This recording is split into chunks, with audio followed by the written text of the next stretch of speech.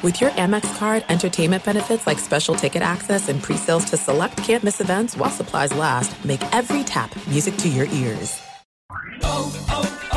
O'Reilly. You need parts? O'Reilly Auto Parts has parts. Need them fast? We've got fast. No matter what you need, we have thousands of professional parts people doing their part to make sure you have it.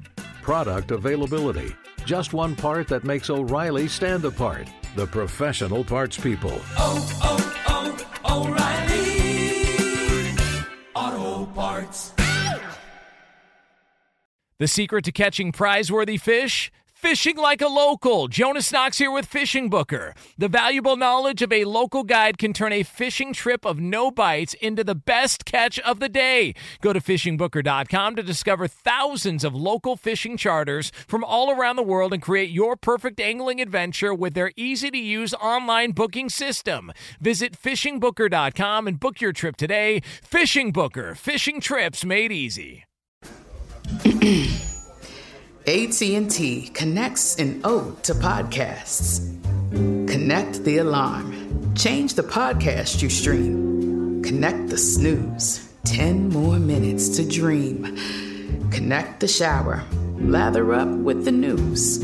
Sports talk, comedians, or movie reviews. Connect with that 3-hour philosophy show.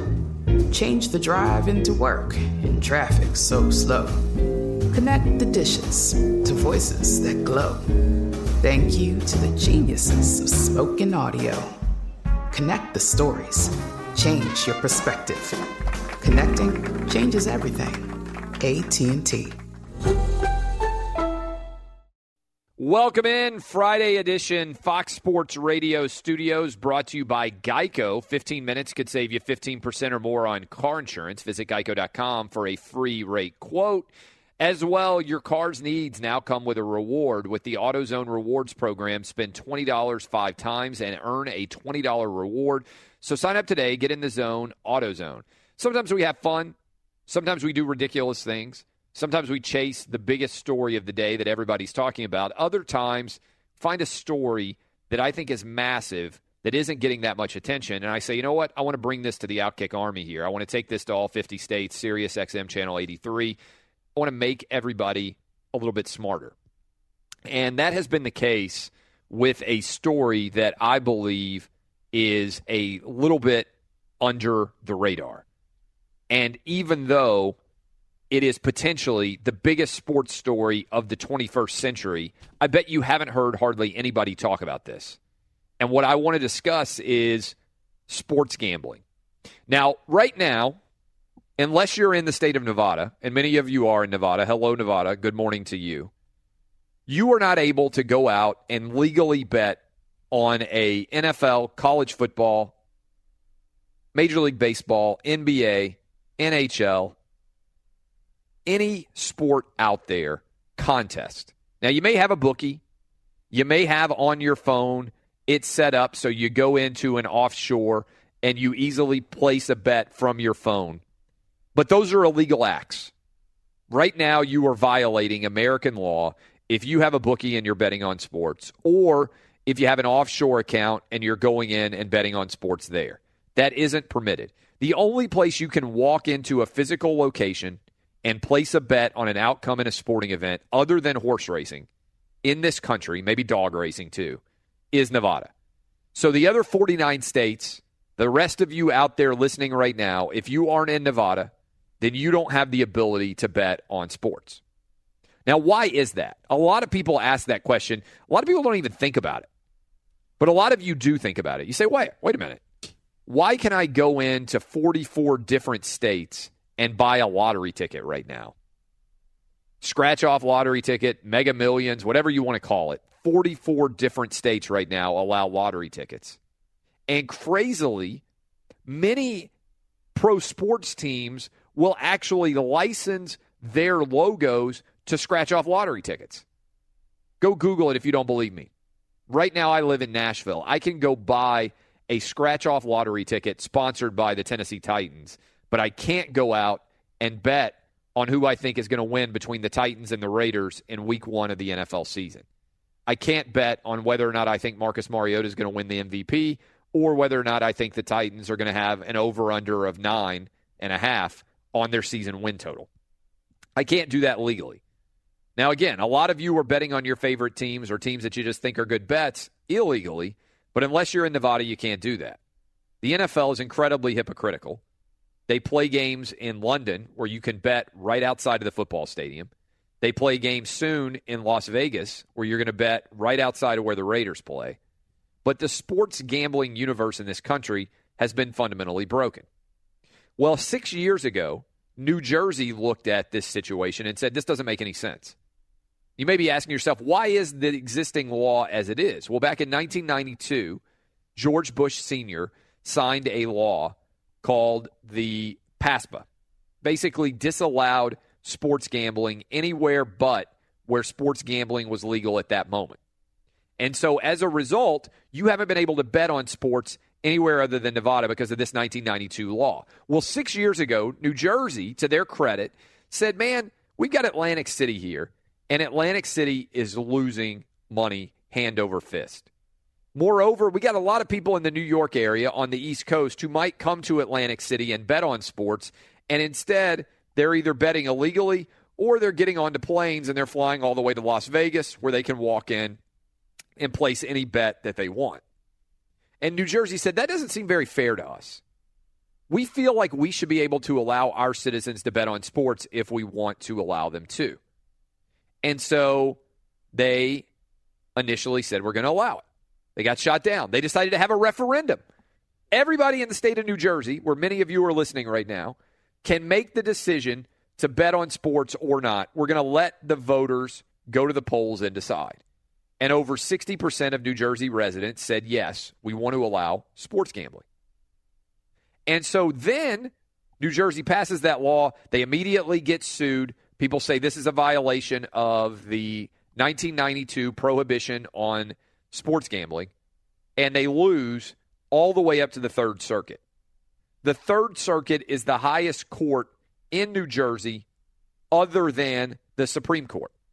So they appeal to the Supreme Court seeking relief, seeking an overturning of the third court decision, seeking an opportunity to be allowed to make the decision that inside the state of New Jersey can allow its citizens to bet on sports. And what happens? The odds of the Supreme Court taking your case are really low. The odds of the Supreme Court deciding a sports case that matters is even lower. In fact, the two most significant sports cases decided by the Supreme Court in the modern era, and I'm defining modern era as meaning like in the last 40 years or so, are the Curt Flood case, which essentially opened up free agency in sports. It allowed baseball players to go out and make a lot more money and opened up free agency in sports. And the other one, which is fascinating, is 1983. The Supreme Court heard an appeal by the University of Oklahoma and by Georgia of a restriction on the number of games that were allowed to be broadcast on television. A lot of you don't know this because you're young or you just didn't pay attention at the time.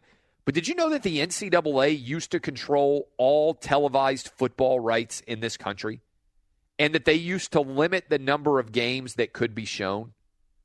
So if you're wondering, like, how in the world did we get to a place where basically every college football game is on television in this great smorgasbord of a Saturday where games kick off at noon Eastern and basically go till about 3 a.m. Eastern all over the country, and every game is on all day long? How did that happen? Well, it's because in 1983, the Supreme Court said that the NCAA was violating antitrust law by restricting how many games could be shown on television. And that's actually the ruling that unleashed all of the power that exists in major college conferences now. Before that Supreme Court ruling, every school sold its rights together. After that ruling, the individual conferences got the right to go out to the market and sell all their individual games. And so the SEC, the ACC, the Big Ten, that's what set off the big conference era, is the ability of all these individual conferences to start selling their games. Well, those are two massive Supreme Court decisions that changed the structure of our sporting life. I'm telling you right now, this sports gambling case that New Jersey appealed to the Supreme Court is going to be the next one. And so when New Jersey appeals this ruling from the Third Circuit to the Supreme Court, they're seeking the ability to allow their residents to bet on sports. You know what happened? New Jersey got a writ of certiorari. What does that mean? That means that 4 Supreme Court justices went out and said, we want to hear this case.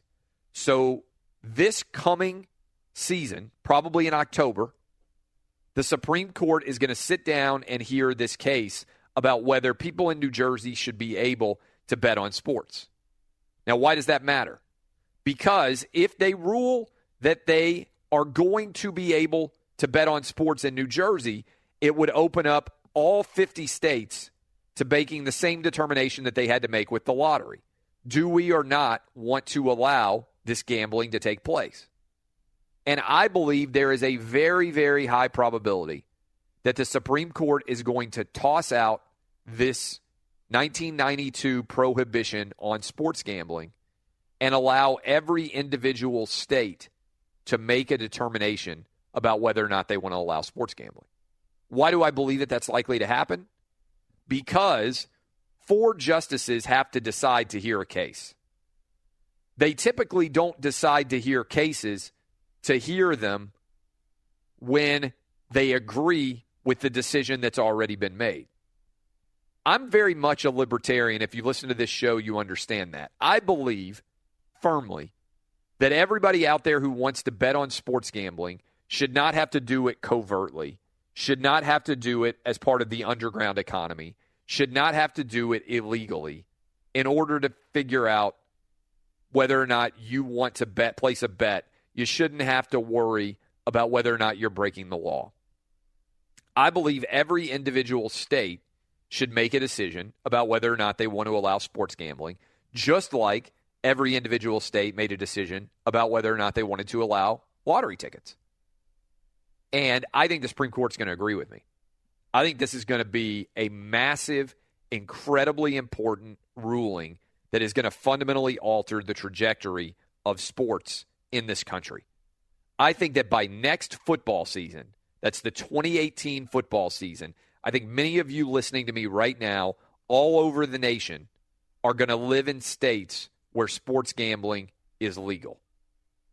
And that is going to be the biggest change to sports since those other 2 Supreme Court rulings, one from the 1970s and one from the 1980s. This is going to be the biggest story in terms of changing the way sports are covered in the 21st century. I'm going to tell you how I think that will change next. I'm also going to talk to my guy Dan Wetzel, who wrote a huge column at Yahoo Sports analyzing this very issue, and see if he agrees with me about how much this is going to change. You may not have even heard anybody talking about this yet. I think fundamentally, almost overnight, by next year, the way we consume sports in this country is going to change forever. I'll talk about that next. I'm Clay Travis. You're listening to Outkick the Coverage on Fox Sports Radio. Live from the Geico Fox Sports Radio studios. Great news. Quick way you could save money. Switch to Geico. Go to geico.com, and in 15 minutes, you could save 15% or more on car insurance. We're talking about the Supreme Court's decision to hear this appeal of a ruling which was New Jersey's attempt to get sports gambling available to all New Jersey citizens, and why the impact on this story could be so substantial. And again, I'm wearing my lawyer hat here. And I get so many questions, and a lot of you blowing me up on Twitter wanting to talk about sports gambling and everything else. And as soon as this ruling came down, I got so many questions about this. And for a lot of people's first thought is, well, what will this actually look like? And so I'm already moving beyond what's going to happen here, because I will be stunned beyond belief if the Supreme Court doesn't allow states to make individual decisions about sports gambling, because it's not really a partisan issue. Whether you're a Democrat, Republican, Independent, Libertarian, whatever you are, a lot of people out there, I think, in our modern-day society believe that the individual should have the right to do what the individual wants to do, whether it's drink beer or smoke pot or anything else, honestly, that doesn't directly impact anyone else. So a lot of people say, how soon could this happen? I think if the Supreme Court overturns this, which I believe it will, this will mean by 2018, many of you listening to me right now will be able to legally gamble on sports in your states. Why would a sport? The next question I get is, why would a state want to allow sports gambling? There's always some people out there who are like, oh, I think people get addicted to sports gambling. I don't want this to happen. Well, fine. That's fine for you. But we've already made the decision in the states that we're going to allow lottery ticket scratch-offs. It's hard for me to argue that we're going to unring that bell and now suddenly be in a position where we're not going to allow sports gambling when everybody can go into a gas station just about for most of this country, 44 of the 50 states, and do scratch-off lottery tickets. So a state would want to do this because they're going to get the revenue from gambling. They'll tax it. So that's the reason. That's the easy answer. What if your state doesn't offer sports gambling? Well, some states may decide not to. For instance, Utah. We're on in Utah. I think there's a decent chance that Utah doesn't do it because of religious faith. Well, then you have to cross state lines. Or you can continue to do what a lot of people who listen to me do, which is illegally gamble on your phones because you have an offshore account. How will you place a bet? I don't know exactly. An easy example is every state will regulate this a little bit differently.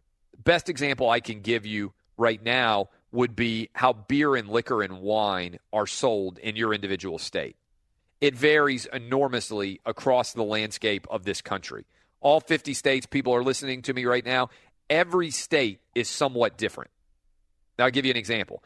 New Hampshire has state-sponsored liquor stores. If you're listening to this show right now in New Hampshire, you have to go to a state-sponsored liquor store in order to buy liquor. Some places, like on the opposite coast, California, you can go into a grocery store and you can buy beer, wine, and liquor in a regular grocery store. They're not separated. Different states have different rules, and if you're Anheuser-Busch, you have to, for instance, when you're distributing Budweiser, make a decision that will make – that's why they have so many different distributorships, because the rules are a little bit different in every state. I think that's probably what will happen. Some states will allow you to download an app and make bets on your phone. Other states will insist that you drive to a physical location and place a bet across a counter. It's going to be interesting to see how every state breaks this down. What will this look like if I'm a new sports gambler and I'm just wondering what it's going to look like for my sports viewership? There is going to be an unbelievable gold rush to try to get your gambling business. If you remember a couple of years ago, FanDuel and DraftKings basically took over every commercial break. And that was because of their daily fantasy game. They were trying to get a toehold and own customers. Because if they get you to sign up for an account, in theory, they know exactly what you're worth. Every individual account holder will play X number of games on average, and if they can get you to sign up, even if they have to give you all these sign-in bonuses and everything else, eventually they believe they'll make money off of you. Easy example in recent history, for those of you who are old enough to remember when the internet started. There was a huge land rush as everybody tried to become the default web page that you were going to use. Yahoo, MSN.com, AOL.com, all those places. This will amaze you. You know there are millions of people right now who still start their web searches or their web visits on AOL.com, MSN.com, and crazily, Yahoo.com as well. Still tens of millions of people who use that as their homepage when they start their internet searching. It's amazing because of that exact reason. What will the pro leagues and the NCAA do about the law changing? Great question. This is going to be a massive amount of money rolling in for all these leagues. Everybody, in pro sports, let's say overseas in the English Premier League, they have gambling companies sponsoring the uniforms, the logo right literally on the uniform. I think we'll see something like that in pro sports as well. And this is going to be a huge income stream for these teams. The NBA has already said it's totally fine with gambling being legal. In fact, Adam Silver wrote an editorial for the New York Times saying it's time to make sports gambling legal. So I think what's going to happen is the Major League Baseball and the NFL and the NHL, which are about to open up new franchises in Vegas, are all going to get in bed completely with the idea that you can gamble on their games because it's good for their product. It's great for their product. Just like fantasy sports brought a whole new audience to definitely the NFL and sports in general, gambling is going to expand the pie. And the number of people who are going to watch games is going to increase. If you're like me and you're a degenerate gambler, you will watch games until the very end, even if they've long been decided on the scoreboard, because you're waiting to see if the over-under is going to hit, because you're waiting to see whether or not a team's going to cover. It might be 41-10, and everybody else has already turned off the game and moved on to something else. But if you've got the over-under, or you've got one team minus 35 or plus 35, you're watching till the final minute. It's great for the sport. It's great for what we do. A big part of what I do is talk gambling on this show. The reason why I love gambling talk is because, one, to me, gambling makes sports more fun. But two, it also unites everybody who gambles because you're either on one side or the other. You may notice that I've never done a fantasy sports segment on this show. Never will. Because I think fantasy sports segments are the most boring sports talk radio that exists. I don't want to hear you call in and say, yeah, so I've got Adrian Peterson. Should I start him against the San Diego Charger defense? I want to shoot myself in the head with a nail gun when I hear that kind of sports talk radio because it influences a tiny segment of the population. Nobody cares about your fantasy football team. Take it to heart. Only people who care about your fantasy football team are the people who are in your fantasy football league. No one else cares about your particular decisions in fantasy football. No one else wants to hear your stories about fantasy football. Just like I don't want to hear you talk about Monopoly. If you play Monopoly this weekend, would you come in and tell me about your game of Monopoly? So then I had Park Place, and I was like, man, should I put a castle, a hotel on Park Place, or should I put a hotel on Marvin Gardens? I'm like, I don't give a F what you did in your game of Monopoly, just like I don't give an F about what you did in your fantasy football league. Sports gambling is different because everybody's on one side or the other. Your individual decision that you have to make in fantasy football is not shared by millions of other people. There might be 1% of the population out there that's also deciding whether to start Adrian Peterson against the San Diego Chargers defense. Everybody out there who gambles, and that's a huge percentage of people, is trying to decide, do I take the New Orleans Saints -4 against the San Diego Chargers or not? And regardless of which side you take, 100% of people who are gambling are on one side or the other.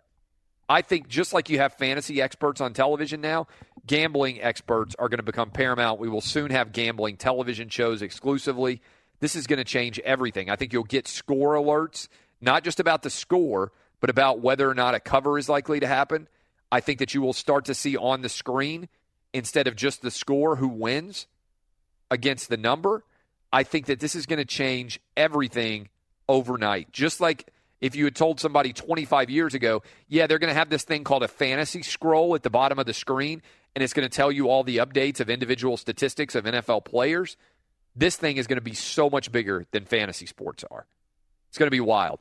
Up next, we're going to talk to Dan Wetzel. Dan Wetzel is the Yahoo Sports national columnist. He wrote a column all about sports gambling being legalized. He is going to talk with us all about that. But first, let's find out what's trending now. Welcome back. Fox Sports Radio Studios brought to you by Geico. It's easy to save 15% or more on car insurance with Geico. Go to geico.com or call 800-947-AUTO. The only hard part, figuring out which way is easier. As well, with TrueCar, you can find out what other people in your area paid for the same car you're looking for and on average save over $3,000 off MSRP. Whether you're looking for a new or used car, visit TrueCar to enjoy a more confident car buying experience. Guy who I'm confident is one of the best columnists in the country. He writes at Yahoo Sports. He's Dan Wetzel, at Dan Wetzel on Twitter. You can find him there. And he has been covering what I think is potentially the biggest sports story of the 21st century in terms of the impact that it will have on your average fan out there. We bring in Dan Wetzel joining us early on a Friday morning. Appreciate you being up with us.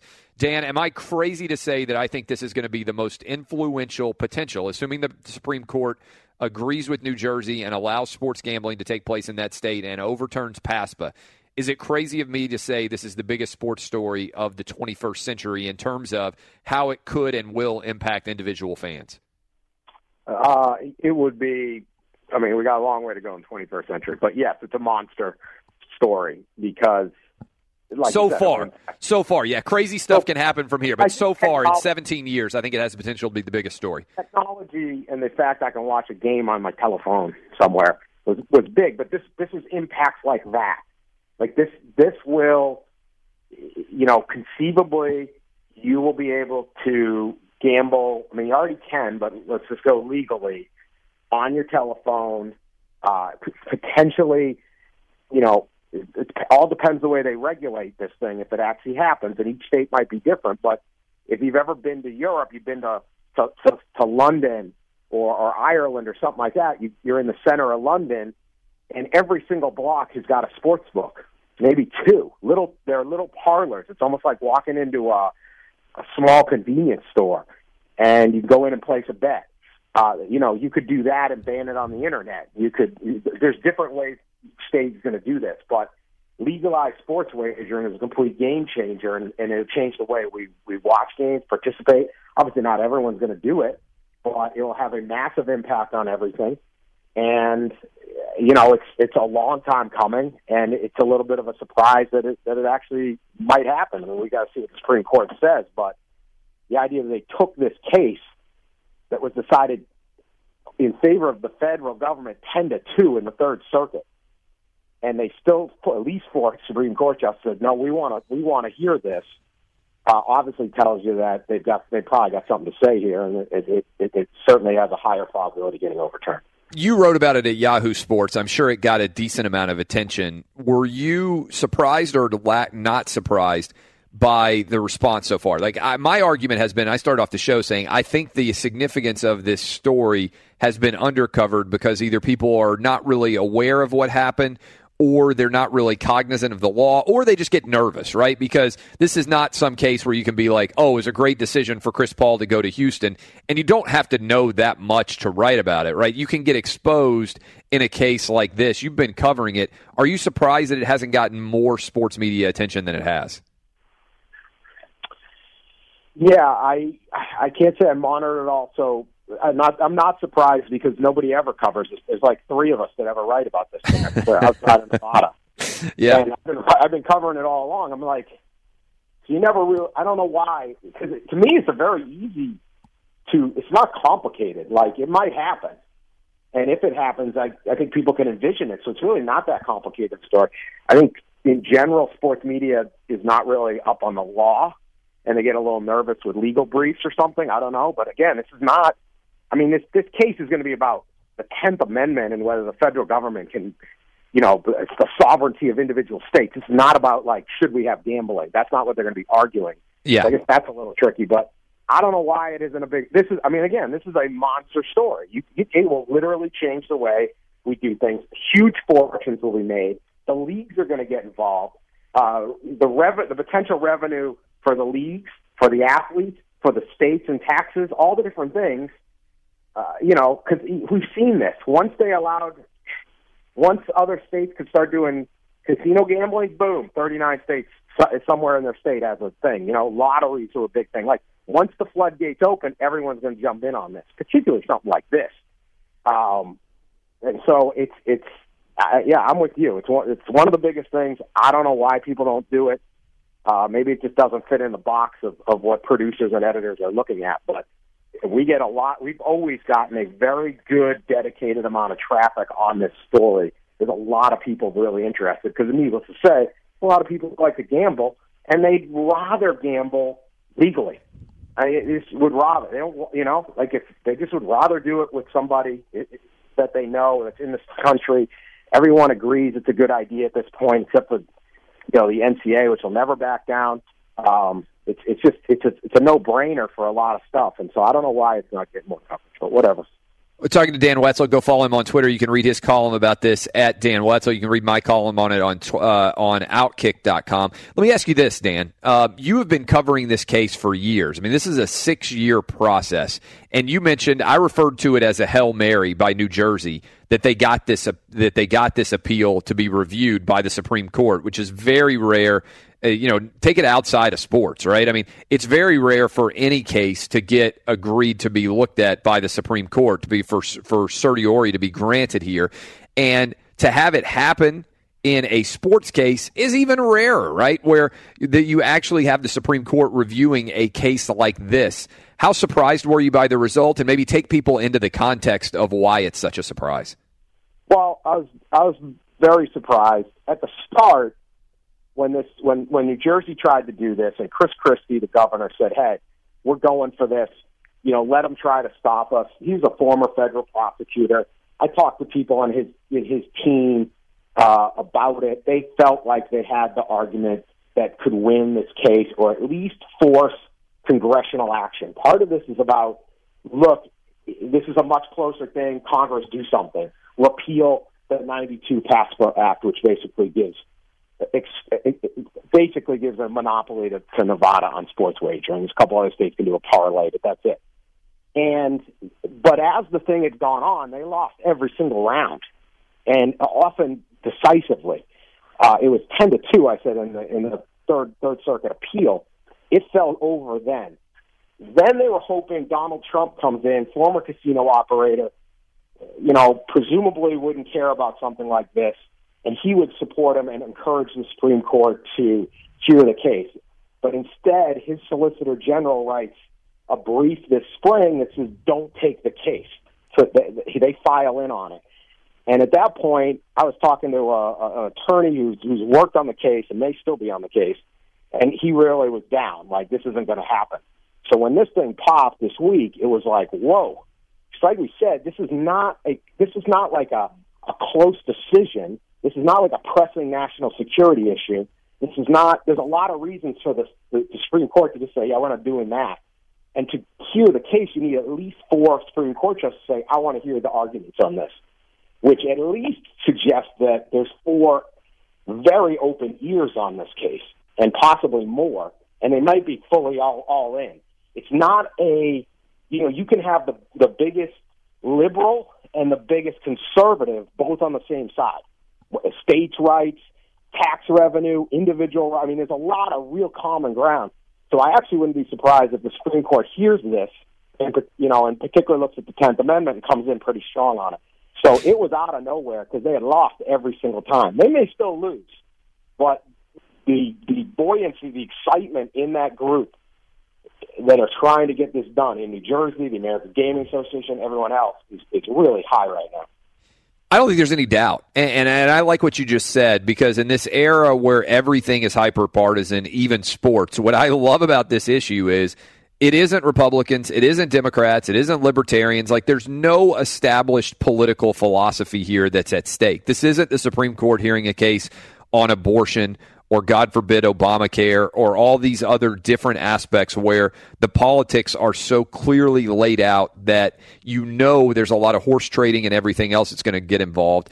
This is just an issue of, do you think that under our Constitution, individual states should be able to decide whether or not their citizens can gamble on sports? And uniquely here, we've already answered that question as yes for a lottery, and I love that the NFL will allow its individual teams to license their logos to scratch off lottery tickets, but won't allow their individual fans to bet on who they think is going to win a game.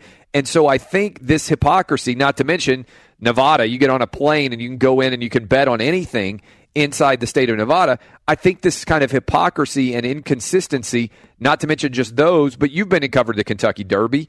I mean, we allow horse racing betting to go on everywhere, dog racing some places. So the world of sports gambling, I think, is changing quite a bit. Toss in the fact that we're adding a team in NHL for Las Vegas as well as an NFL team. I can't wait to see what the Supreme Court's going to say. More with Dan Wetzel up next on Fox Sports Radio. Live from the Geico Fox Sports Radio studios. Great news. Quick way you could save money. Switch to Geico. Go to geico.com, and in 15 minutes, you could save 15% or more on car insurance.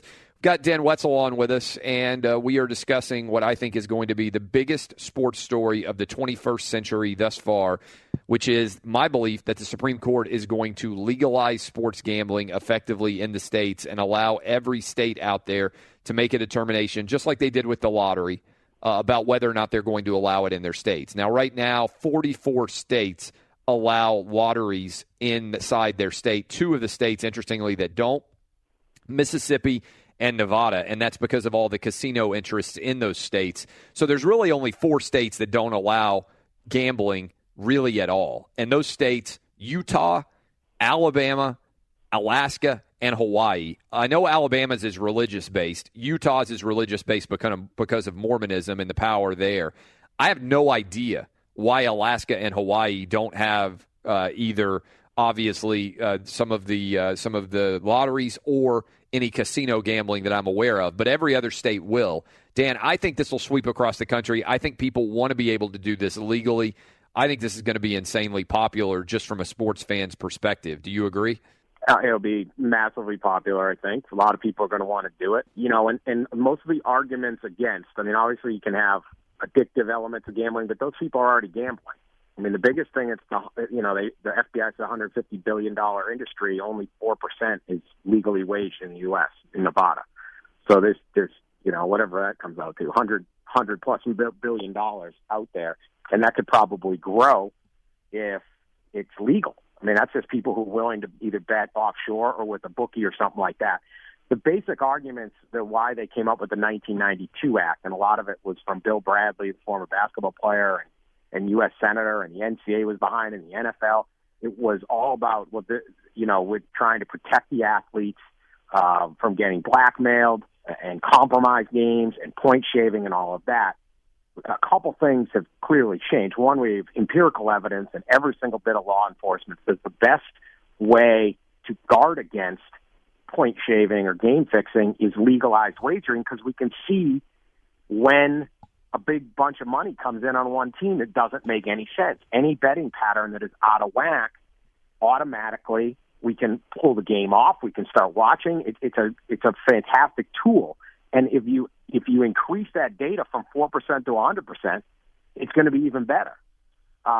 We also have better technology to monitor that in the moment. In 1992, they were taking written betting slips out in Las Vegas.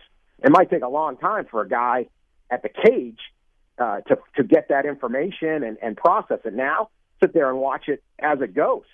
So it's a totally different era. The idea that you can do that just isn't there. You don't. While point shaving is, there's always going to be something happening, and it happens now. But we haven't seen waves of like the English Premier League being compromised, even though there's tons of money being bet on it. So most of the arguments against this in '92 don't make sense. You have the NBA and the NHL are now no longer opposed to this. The NHL has gone to Las Vegas, which again, never really should have mattered. The NFL is going to Vegas, and they have softened their rhetoric considerably on this, and I think all they really want is a cut of the action. If they can get some money out of it to play their game somehow and license their game to be wagered on, if they can figure that out, then they're going to go in. Really, the only thing left is the NCAA. They'll probably oppose it forever, but whatever. I don't think they got the might that they used to get this done. So it's a totally different era. The arguments against it really don't wash anymore, and it's actually, would you rather have $150 billion a year going to organized crime or offshore, or would you rather have it stay in the United States with legitimate companies and then you can tax it? And again, the 150 might be low once it becomes legal, because there's a lot of people that just say, I don't gamble because I don't want to deal with the illegality, but I will if I can just walk into 7-Eleven and throw down $20 on the Packers.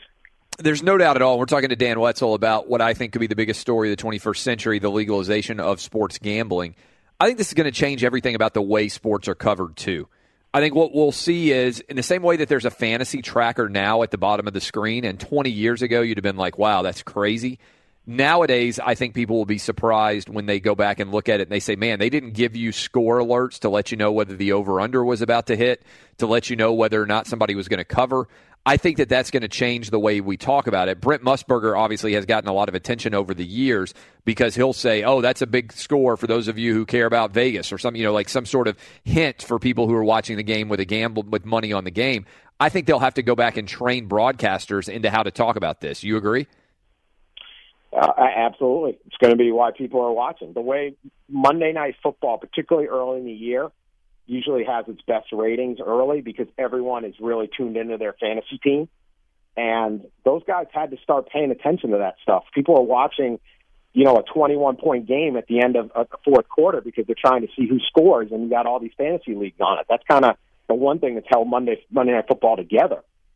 And that will be an even bigger thing. Yeah, Musburger would always say, my friends in the desert, very interested in that field goal. And that's going to be my friends everywhere. And there really is my friends everywhere already. But, again, it can change a lot of things. And if you haven't been lucky enough to go to London, it's so ubiquitous everywhere. I mean, it's just you're on a city block, and there's 3 sports books on it.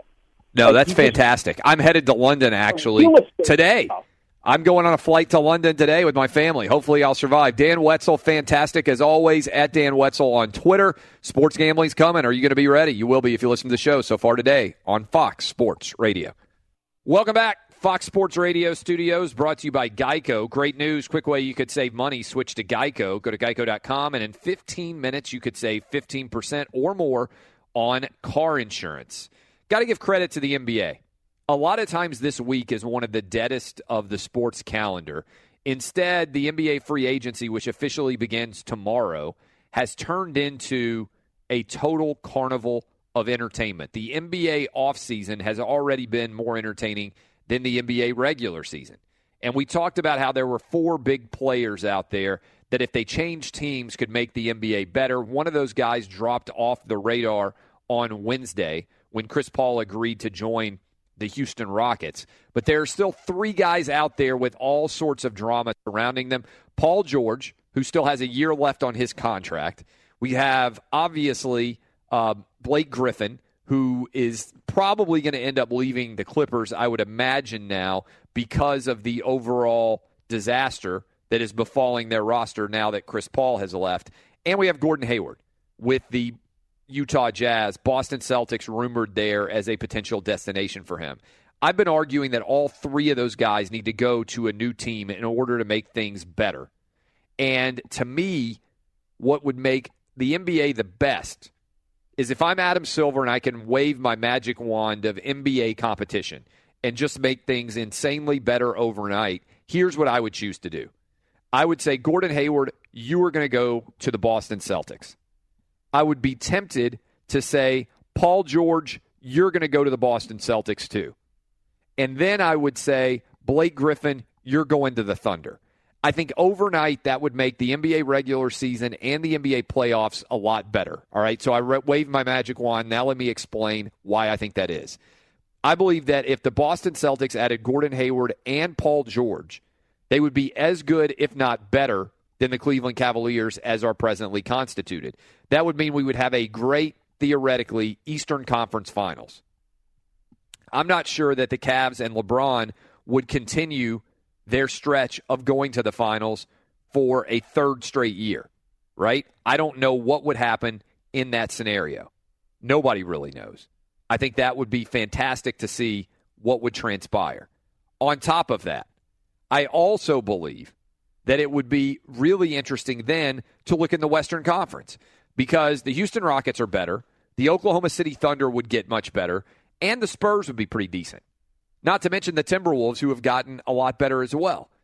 So I think that would turn things into a really intriguing matchup for both the Eastern and the Western Conference. I still think the Warriors would be the best team, but I think it makes it the most intriguing. And by the way, I said Cavs would go for the 3rd straight year to the finals. I meant the 4th straight year to the finals because right now I think most people have this idea we're going to get a rubber match this year. We did. The Warriors proved there wasn't much competition from the Cavs. I think people would be at this point in time, even though LeBron is a great storyline, I think they'd almost be more intrigued to see the Celtics against the Warriors, especially if the Celtics had Paul George and Gordon Hayward, and they were suddenly, maybe legitimately, a challenger. Now, maybe that still wouldn't be enough to get past the Warriors, but I almost feel like with what we saw in the most recent NBA Finals, that there isn't that much uncertainty about the Cavs-Warriors matchup. We know who's better. We know who's going to win when those two teams meet up. Does that make sense to you, Jason Martin? If I gave you the same magic wand, what would you do to make the NBA great again? I definitely would make the Celtics better. I think the league's better when the Celtics and Lakers are there. There's one stat I saw yesterday that was kind of stunning to me, and that is that the Lakers haven't made the playoffs in the last 4 years, and only 5 times in the previous 65 before that had they not made the playoffs. It's a great stat. So it shows just how far off they've fallen and how Magic's trying to turn things around with Lonzo and maybe what they're going to do in free agency. If they're able to swing Paul George next year or maybe get LeBron or whatever it is that they're planning on doing there. But it's better when those two franchises are good. And Boston is certainly on the cusp of being good. They've got a great young coach that's a good ambassador for the league already that people like to play for. They've got a couple of veterans like Horford and guys like that. You forget Al Horford's on that team, and he can still play basketball. And you've got Isaiah Thomas, obviously. If you're able to bring in a Hayward, if you're able to bring in a Blake Griffin even, whoever it is, the Paul George thing is intriguing to me. But the biggest story remains this Houston thing, because let us not forget that Eric Gordon was the 6th man of the year in the NBA awards this year, and he came off the bench and would get 20 for them on a regular basis. Now, they lost Lou Williams, who was another big-time scorer for them, but they keep Ryan Anderson. They keep guys that can score. James Harden obviously does what he does. If he and Chris Paul are actually able to mesh, and if they bring in Paul George, I'm really, really intrigued by that. Like, I kind of would rather see Paul George in that situation just because it would make it a whole lot more interesting in the West. I think that the big loser in that situation becomes the San Antonio Spurs. The Spurs that are still well coached and still have those role players that irritate you left and right and play their brand of basketball.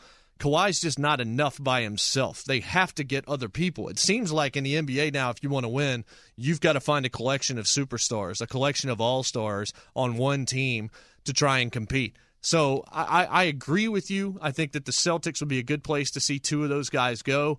I really am kind of curious. I kind of now hoping Paul George goes to Houston because I think that would be intriguing. And I continue to think Blake Griffin really is a nice fit in Oklahoma City. I know the Thunder are also looking at Rudy Gay and some other smaller players like that. And, of course, we had fun yesterday with the Denver Nuggets. They're trying to get back into things. And don't forget that they're always in the top 5, arguably sometimes in the top 1 or 2 almost every year in home court advantage because of the altitude and 45-minute drive from the airport to the arena. And everybody hates playing there except for the players that actually play there. So I think that there's some intrigue in the West a little bit.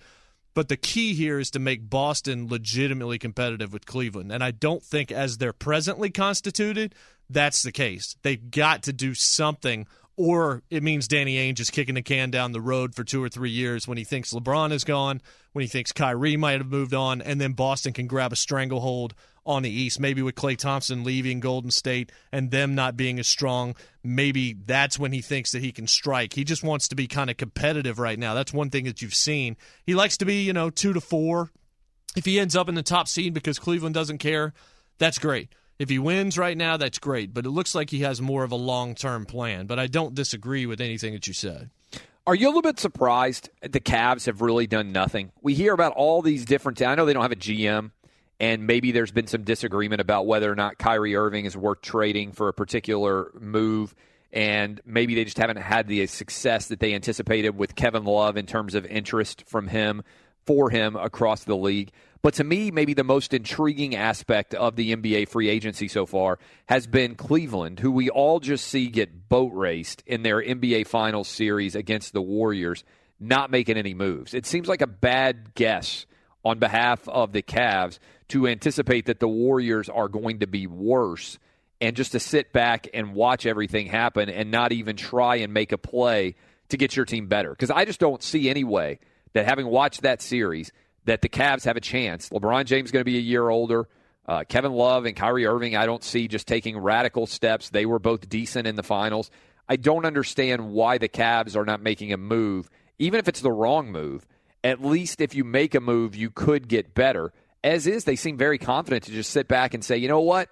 We're going to roll with what we got. And I feel confident in saying, what you got ain't enough. Well, I think the story is different. I think the story is they tried to make a move. Remember, on the night of the draft, they were trying to get Paul George and move Kevin Love in a three-team deal, and they could not make it happen. I think that what this says is one of two things, and it may say both of them. I continue to think LeBron's not going to leave. We disagree on that point. But I do think that there are a lot of people within the NBA that believe he is going to leave. So if you're a free agent, do you really want to go there and then he leaves and then you're stuck in Cleveland, Ohio? The second thing is they've got assets people don't want because of the money on the books. That's a big problem when you're trying to make deals. And then the third thing is the David Griffin situation. Dan Gilbert doesn't look like the most competent owner right now.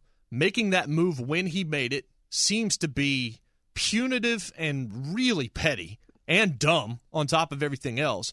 So it just doesn't look like a cohesive franchise right now. So do you want to, if you're a star free agent, hitch your wagon to that when you're not sure whether or not LeBron's going to be there for more than another year, and you're not sure what's going to happen with Kyrie Irving, and you're not sure that you have a coach that you really like in Ty Lue, and you're not sure that you buy into the ownership of Dan Gilbert, and you have no idea whether or not Chauncey Billups is going to be a good GM if indeed he's the one that gets that job. There's just too many unanswered questions. So to me, I think they wanted to make a move, and they're just getting trumped by franchise. Daryl Morey's a really good owner. He struggled for a few years, but he's a really smart guy. He's made some really good moves over the past few years, none better than this Chris Paul move. But that, to me, is the issue. It's Cleveland's incompetence. It's not that they don't want to make moves. It's that they put themselves in such a bad situation with bad contracts and bad ownership and the potential just kind of questions looming as to what's going to happen next year that leads free agents to be a bit gun-shy about going to Cleveland, Ohio. I think LeBron's going to leave, and we've had that debate, and we'll continue to have that debate probably for an entire year. Yes. And LeBron James loves drama, so I anticipate that every little detail that happens will continue to be related to that. We'll talk about that with our guy Lance Taylor. He's up next. We'll discuss, will LeBron leave? Does he like any of the moves that the NBA teams have made? What would he do with his magic wand to make the NBA great again? That's all coming up next here on Fox Sports Radio. Live from the Geico Fox Sports Radio studios. What does it mean when Geico says just 15 minutes could save you 15% or more on car insurance? It means you probably should have gone to geico.com 15 minutes ago. Joined by our guy Lance Taylor. He joins us every single week at the Lance Taylor on Twitter. LT, we were just talking at the open here about if we had magic wands and we could make the NBA great again. And we were talking in particular about three guys that are out there. Paul George, obviously expectations are that he's going to be traded. Blake Griffin and Gordon Hayward, given the fact that Chris Paul is now going to Houston. I'll get to that in a moment with you. But if you had a magic wand for those three guys, Gordon Hayward, Blake Griffin, and Paul George, and you could send them anywhere in the league to make the NBA great again, what teams would you send them to? And by the way, for any team in the league that could effectively get them. Like, I don't mean like you could put Paul George on the team with the three existing Cavs. I mean, any team that can make a play. I get the question now. Can I double up with these guys because there is a possibility? Yes. Yeah. If it's doable under the salary cap in your mind, we made our arguments. I'm curious what yours would be. Okay. Well, here's the thing. I'm going to leave Blake Griffin out. As electrifying as this guy can be, I don't trust him being healthy for a full 82. And I think really the best upside really might be Gordon Hayward when it's all said and done. He seems to be getting better and better. Paul George is kind of leveled out. I know he's a great two-way guy. With all that said, I'm going to leave Griffin out, and I'm going to package Paul George and Hayward to two different destinations. The first is realistic, and that's Boston.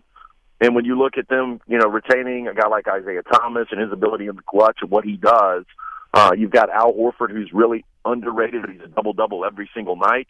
You throw those two guys on that team, they're by far the best team in the East, even over LeBron and Cleveland. And I think they could, this sounds ridiculous, I think they could take Golden State to 6 games. So I think they could at least make it an entertaining finals. The other team, I would go East. It seems amazing that all these guys continue to want to go West and battle Golden State in conference, not even have the opportunity to get to a finals. But I'm going to go with the Washington Wizards. I mean, I love the backcourt of Wall and Bill. Otto Porter is a guy that can shoot the eyes out of it. Gortat is a big that does a lot of different things. So I think if you put George and Hayward on that team, I think it ultimately makes them the best team in the East. And they're a team I think could take Golden State 6 games. No, it's not a bad philosophy, not a bad theory, not a bad play. Are you surprised? We just discussed this. Are you surprised that the Cavs have been unable to do anything? Because I think anybody who watched that series in the NBA Finals, I know you did, I know just about everybody listening to us right now did, thought to themselves, the Cavs are not that close to beating the Warriors. I don't know what could happen aside from injury that would make the Cavs capable of winning a 7-game series against the Warriors. To me, when they stand pat, what they're basically saying is, we're fine with losing in the finals. I can't believe they haven't made any move. You? Yeah, a little bit. And you know the amazing thing about this, you remember just a few weeks ago going into the series, how many people thought Cleveland was going to win that series? And I don't know if you can give me an example on the fly of we really don't believe something until we actually see it happen. But that was kind of that series. Like, I was one of the ones that thought that there was a better chance that it was going to be a sweep than a really competitive series. I thought it would go 5. It ultimately went 5. But it was about 50-50 on the split of people that thought the Cavaliers. Yeah, I'll give you one. I'll give you one right now. Ronda Rousey getting her ass beat. You know, based on everything we had seen before Holly Holm, it wasn't just that she lost, right? It wasn't just that Ronda Rousey lost, because anybody can get caught with like a lucky punch, right? It was that she got dominated in a way that was totally incompetent. It wasn't Buster Douglas and Mike Tyson, because Tyson was kind of sleepwalking through that fight, and then he got caught, you know, and ended up getting knocked out. That happens in fighting. But when Ronda Rousey went in the ring with Holly Holm, and then later, I can't even remember the girl's name who beat the crap out of her, in that both of those fights, it was like she was not even a professional. That's how badly she got beat. That's the first, that to me is the most shocking result that I have seen in sports in years. And I don't think that Golden State winning, I predicted Golden State would win in 5, so that wasn't shocking to me. But I think for a lot of people who thought the Cavs were going to be competitive, that could be Rousey-esque for them. Yeah, and I think it's a little disappointing for some NBA fans on a few different levels. I mean, because you look at Golden State now, and we're talking about we're having to manipulate the system and come up with some kind of super team that actually can knock them off. It just looks like they're going nowhere. And, you know, even with the move that Houston makes yesterday, and they go out and they get a guy like Chris Paul, look, you've got the most dynamic backcourt in basketball now, and I think the system is perfect that they run for those two guys. But they're still not – I mean, they might be the 2 seed in the West, Clay, and they might get to 6 games in the Western Conference Finals, but that's it. They're not even going to represent the West with that addition. Yeah, no, you're right. I mean, it is it's a disaster for the NBA if there isn't somebody able to step up and challenge the crown. And people say, oh, well, super teams are good for the league. Well, super teams are good for the league when you believe that a super team can lose. In other words, the Patriots being 18-0 wasn't bad for the NFL because I think everybody knew the Giants could win. Probably wouldn't, but in a one-game setting, anything can happen. Look, the Cavs are capable of beating the Warriors once, maybe even twice in a 7-game series. What I don't believe they're capable of is winning 4. And we've never seen a favorite like these Warriors in the history of American team sports. That ain't good for the league. No, and let's just look at the Big Four right now, and I'll throw college football as one of the Big Four with the NBA, Major League Baseball, and the NFL. In the NFL, Major League Baseball, and college football, anything can happen once you get to the postseason. In the NBA, it's become so predictable. I mean, at this time last year, when we're talking, we knew exactly what the NBA Finals were going to be. Now, we don't this year because we don't know how everything's going to shake out in the East. The one thing we know is that Golden State will be back there, barring some kind of catastrophic injury. But, you know, the predictability now in the postseason in the NBA, it's killing it. All right, we talked a lot of NBA with you, LT, but yesterday on the show we got into a debate. I'm curious what you think about this. I was trying to think of songs live on the air that defined a state, all right? Like, you hear them inside the state and you love them, and not necessarily that they are insanely popular outside of the state. And so with that criteria in mind, I said that Country Roads in West Virginia define that state, meaning everybody loves it within those borders more than anything else. I said number 2 on the list was Rocky Top. Now, Country Roads and Rocky Top obviously in Tennessee, Country Roads and Rocky Top, really popular inside West Virginia and Tennessee, not the kind of songs you would walk into a bar in Wyoming or the Florida Keys or upstate New York or South Dakota and hear playing. Number 3 on my list, I think you would. It's Sweet Home Alabama. And number 4 on my list, I think you could too. These are my top 4. I think really California, right? Like California Love back in the day, even though it's only been 20 years, I think people hear that and it's insanely popular in California inside the borders. Can you think of songs that define states better than those 4? How would you assess my rankings? No, you drilled it. The Country Road, the John Denver, West Virginia, because they absolutely love it. And I think it's a horrific song. This is going to be blasphemous. I like Leonard Skinner, but I never really liked Sweet Home Alabama. But I can go to any state and I can hear that, and people actually enjoy that song. So you're dead on with that. I was going to bring up California Love, but that is one that transcends the state of California. I mean, everybody knows Tupac and Dre, and as you said, you know, when that thing came out in 1996, 97, I think it was, people absolutely went nuts over it, and it's just an iconic song. But you drilled the top two. I mean, the two that nobody care about outside of those states is Rocky Top and Country Road. All right, here are some others that are on the list that people suggested yesterday and all throughout the day after I tweeted them out. This is true if you've ever been to the Kentucky Derby. My Old Kentucky Home plays. That is an internal state song. It's so old school that it's not ever something you would hear inside of a bar. But when they play My Old Kentucky Home at the starting gate there right before the Kentucky Derby starts and everybody's swaying in that venue at Churchill Downs, pretty damn awesome, and a song that is 100% unique to there. There's two in New York, right? Like New York, New York by Frank Sinatra, and then Empire State of Mind by Jay-Z, which is like a modern-day version of that. A couple of more, and then I'm going to see if you think of any others. Baton Rouge, I'm not even sure what the song is called. Garth Brooks' song about being in Baton Rouge. Mm-hmm. It's not the whole state of Louisiana, but if you're out in Baton Rouge or you're at an LSU game, that song comes on, people go crazy. And then a couple of different Georgia suggestions.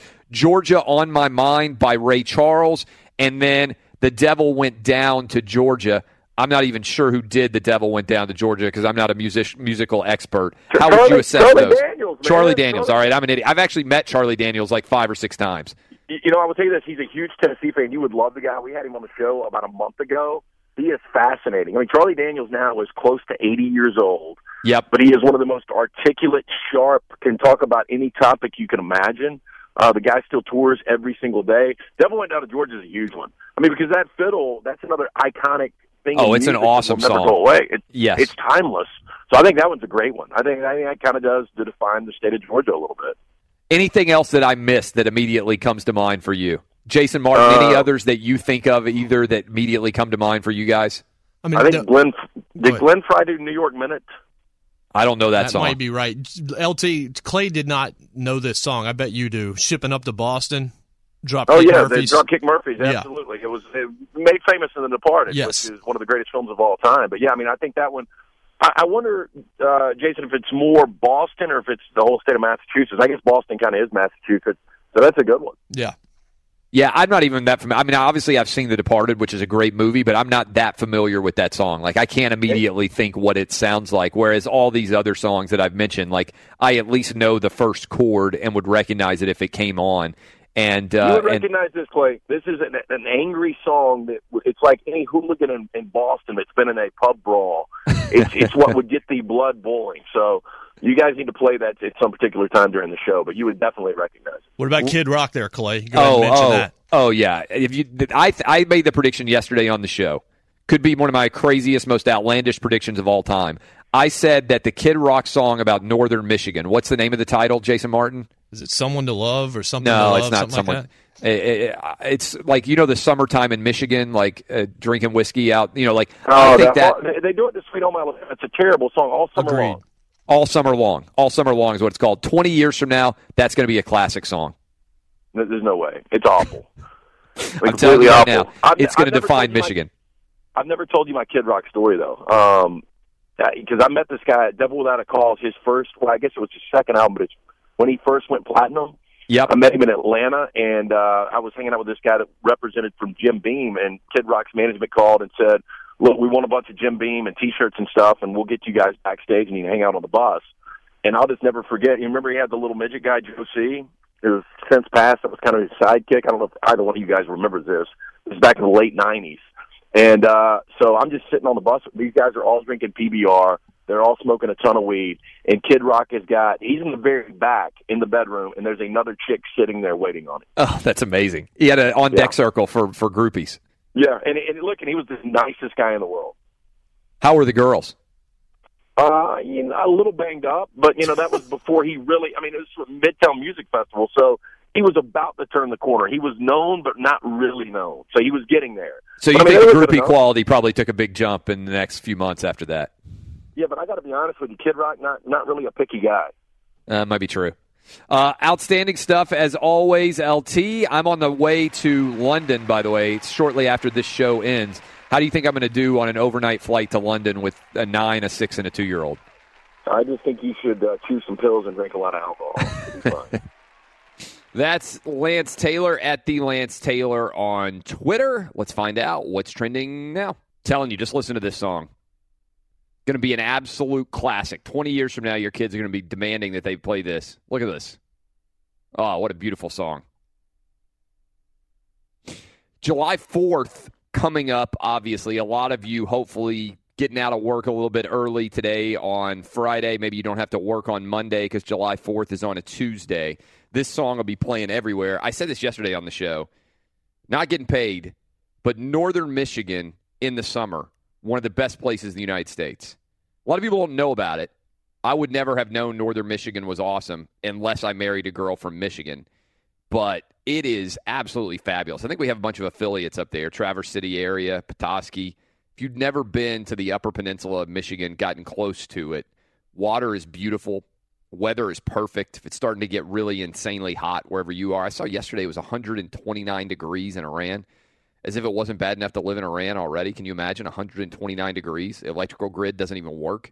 One of the hottest temperatures ever recorded in the history of the world. That's awful. I actually have family in the UP, Clay. You have family in the UP? Where in the UP? It's called Bark River, Michigan. It's got like a population of like 250. Where would Bark River be? I believe it's about an hour away from Escanaba. Yeah, if you're saying an hour away from Escanaba, that's a long way from everywhere. We'll get back. Welcome back to the Fox Sports Radio studios, brought to you by Geico. Easy to save 15% or more on car insurance with Geico. Go to geico.com or call 800-947-AUTO. The only hard part, figuring out which way is easier. As well, with TrueCar, you can find out what other people in your area paid for the same car you're looking for, and on average, save over $3,000 off MSRP. Whether you're looking for a new or used car, visit TrueCar to enjoy a more confident car buying experience. I think it's one of the best places to be on July 4th. Have you been up there, Justin, in the middle of the summer? I have not. Interestingly enough, I've only been there in the winter, which is I don't awful. know why. I don't know why anybody goes to, the UP or anywhere really far north in the winter. It's always a disaster. But to me, that is maybe the best place to be. I mean, I know Maine is great, and there's a lot of people. If you want to kind of escape humidity, you want to get somewhere where you can walk around and breathe normally and just kind of chill and enjoy basically spring-like weather almost. I mean, it's just fantastic. There's a lot of cool wineries up there. I think it's probably the most underrated part of the United States because I think a lot of people never get up there, and Detroit has come to have such a negative connotation that nobody even makes a trip to get anywhere near Detroit. So unless you're from that area, unless you're from the upper Midwest, you would never even think about making a trip all the way up to the top of Michigan. But I'm telling you, it's pretty awesome. Not a lot of news. It's very quiet on Twitter today, I think, because they're going into a holiday weekend.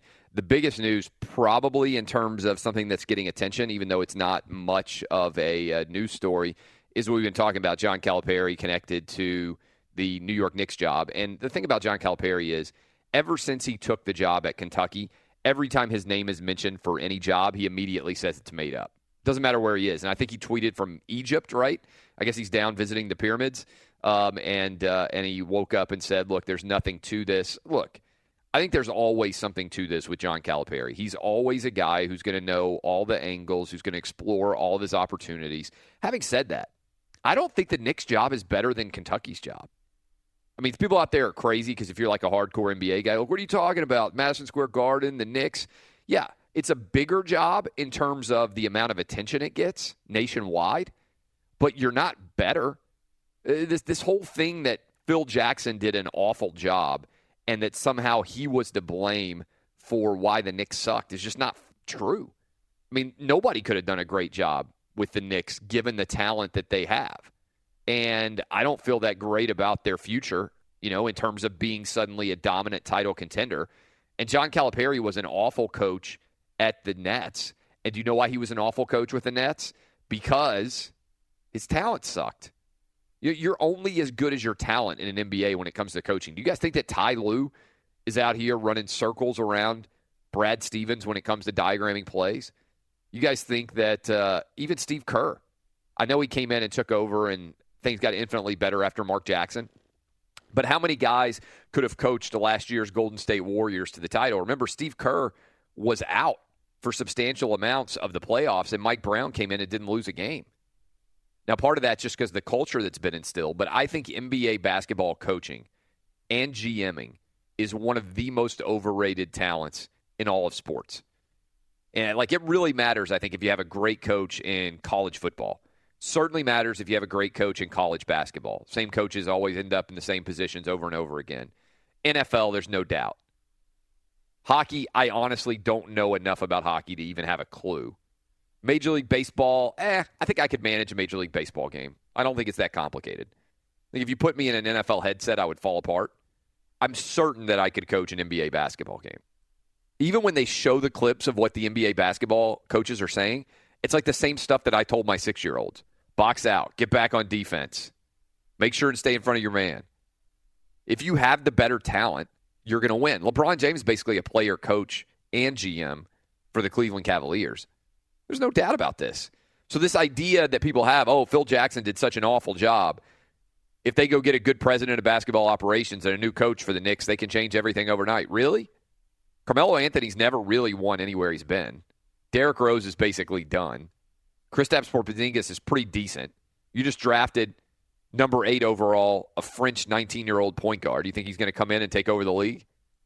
The idea that if John Calipari gets hired, suddenly everything's going to change is ludicrous. I think that the Kentucky basketball job is better right now than the Knicks job. Kentucky's not going to be great this year, probably like 8 to 10.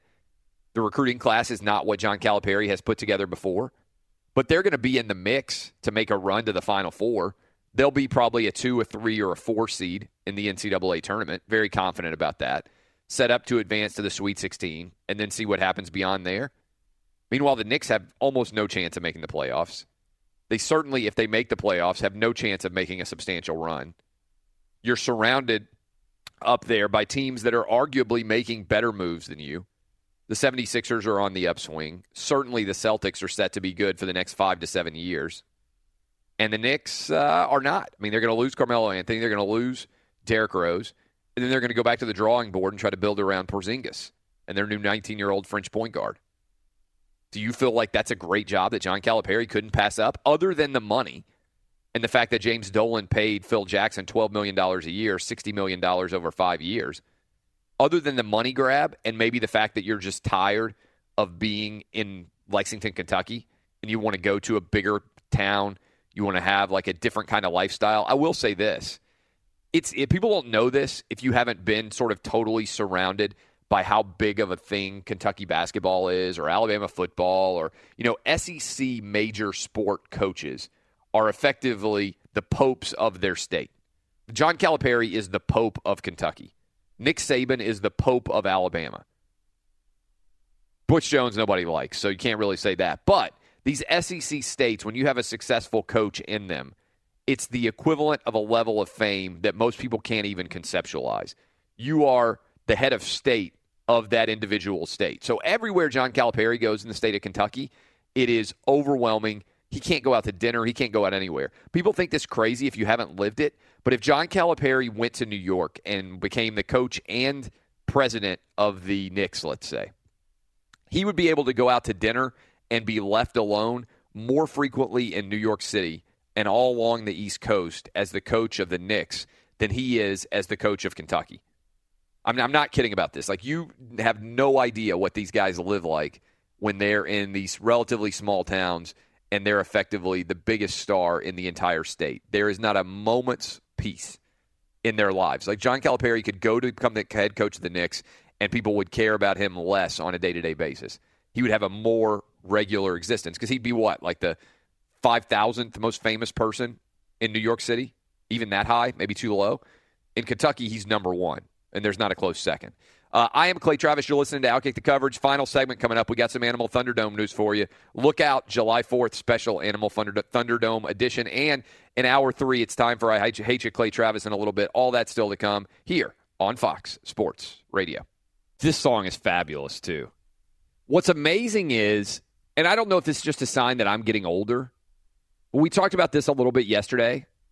And if you're just waking up across the country, talking about songs that define a state. My top 4 right now. And I mean define a state inside the state's borders.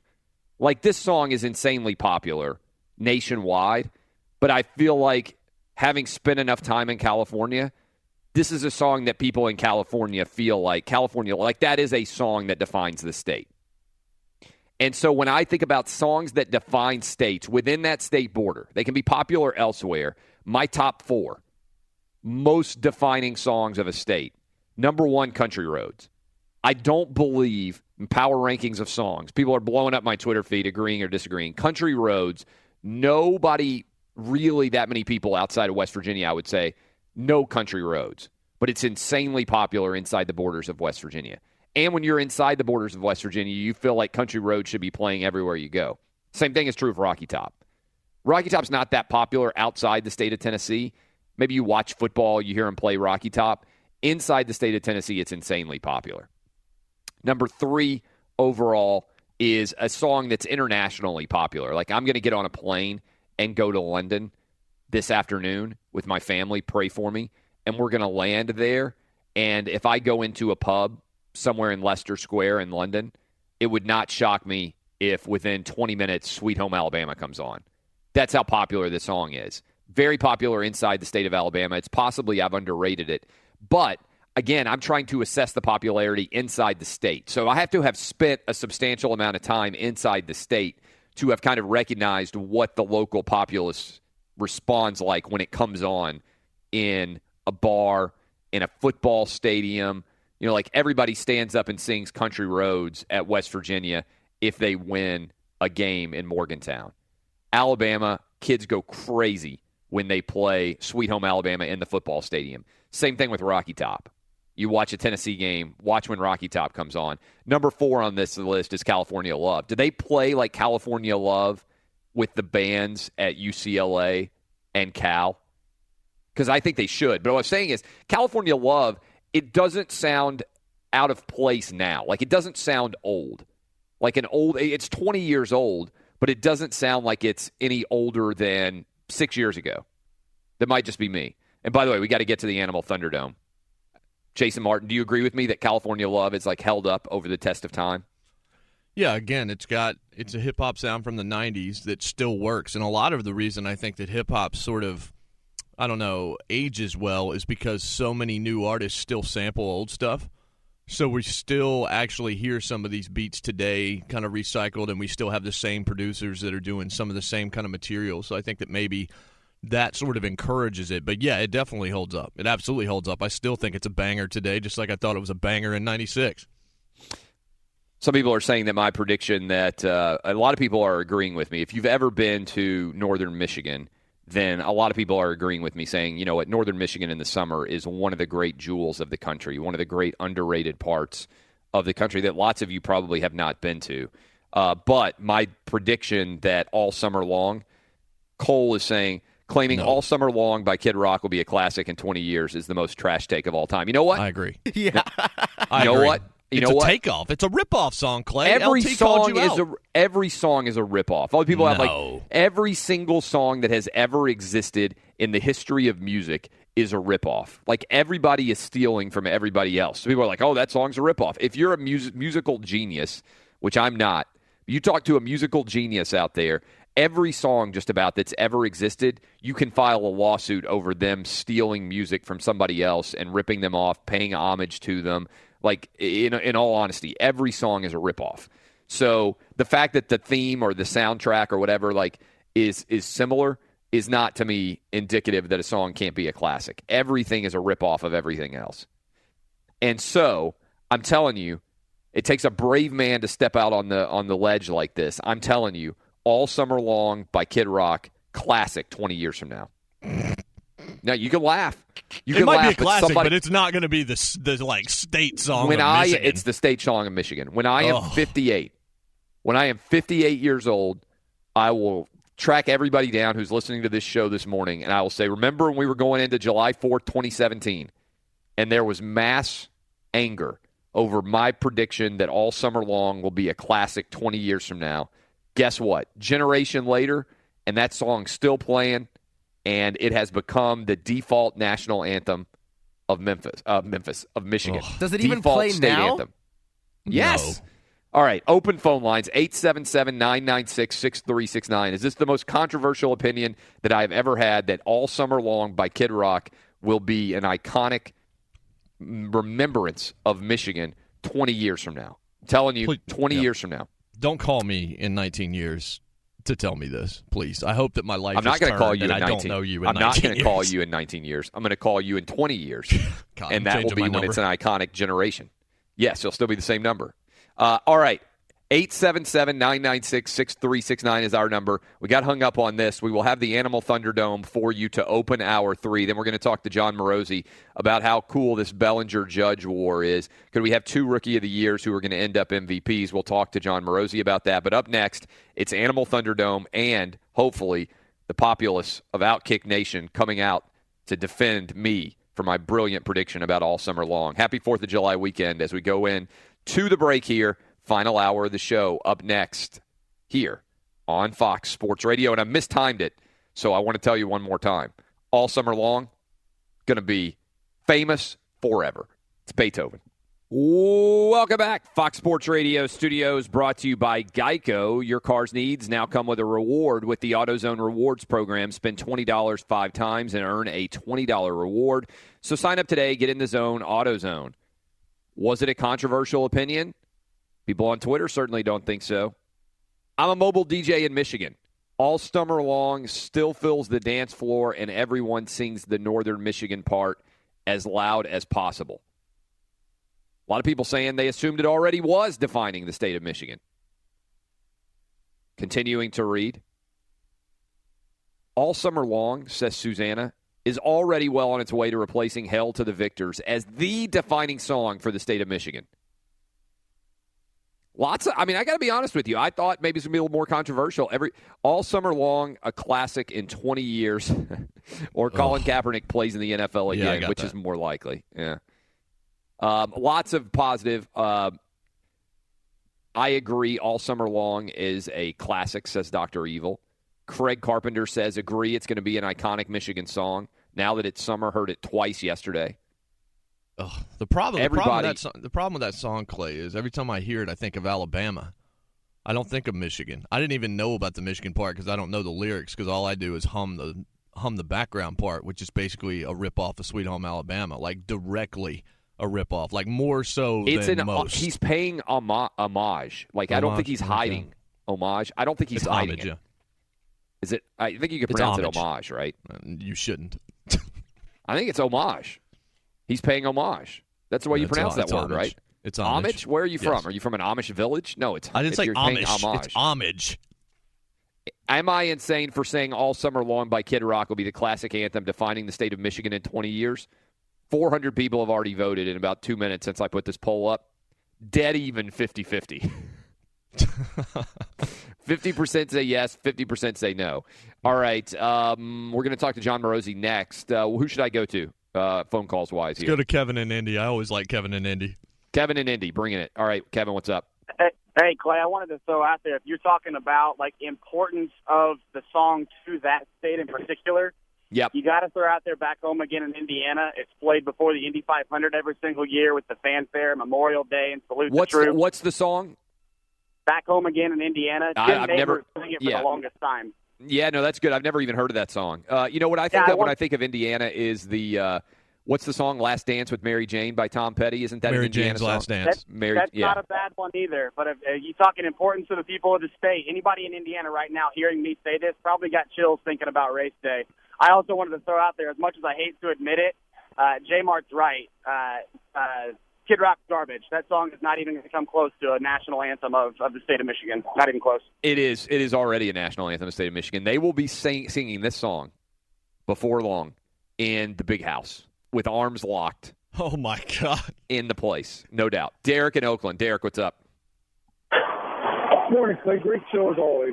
Appreciate that. Before I get my California take, that Kid Rock song, not only is it from Sweet Home Alabama, but it also has a mix of Warren Zevon's Werewolf of London. I believe that's the keyboard part.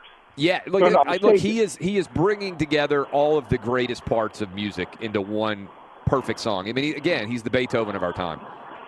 Absolutely. Now, as far as California goes, I got to disagree with the California Love because California Dreamin' has definitely been around a lot longer. It reaches a wider range of fans, and now you're starting to hear it as theme songs to a lot of new television shows out there. So that's my belief with California Dreamin', not California Love. You know, the other one that I think is that what's the name of the Katy Perry song? California Girls?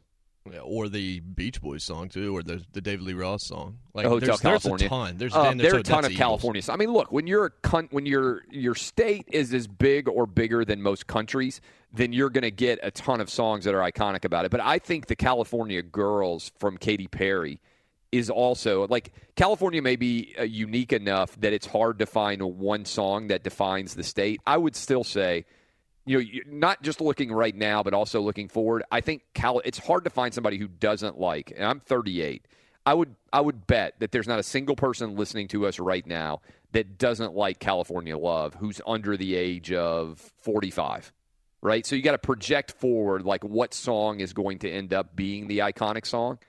And I'm very confident that Country Roads is never getting replaced in West Virginia. Very confident Rocky Top is never getting replaced in Tennessee. Very confident that Sweet Home Alabama is not getting replaced in Alabama. I will say that California Love I'm the least confident in, which is why it's number 4 overall on my list of iconic songs within the state. Not music that everybody outside of the state knows, but are insanely popular inside the state. Tyler in Toledo. What's up, Tyler?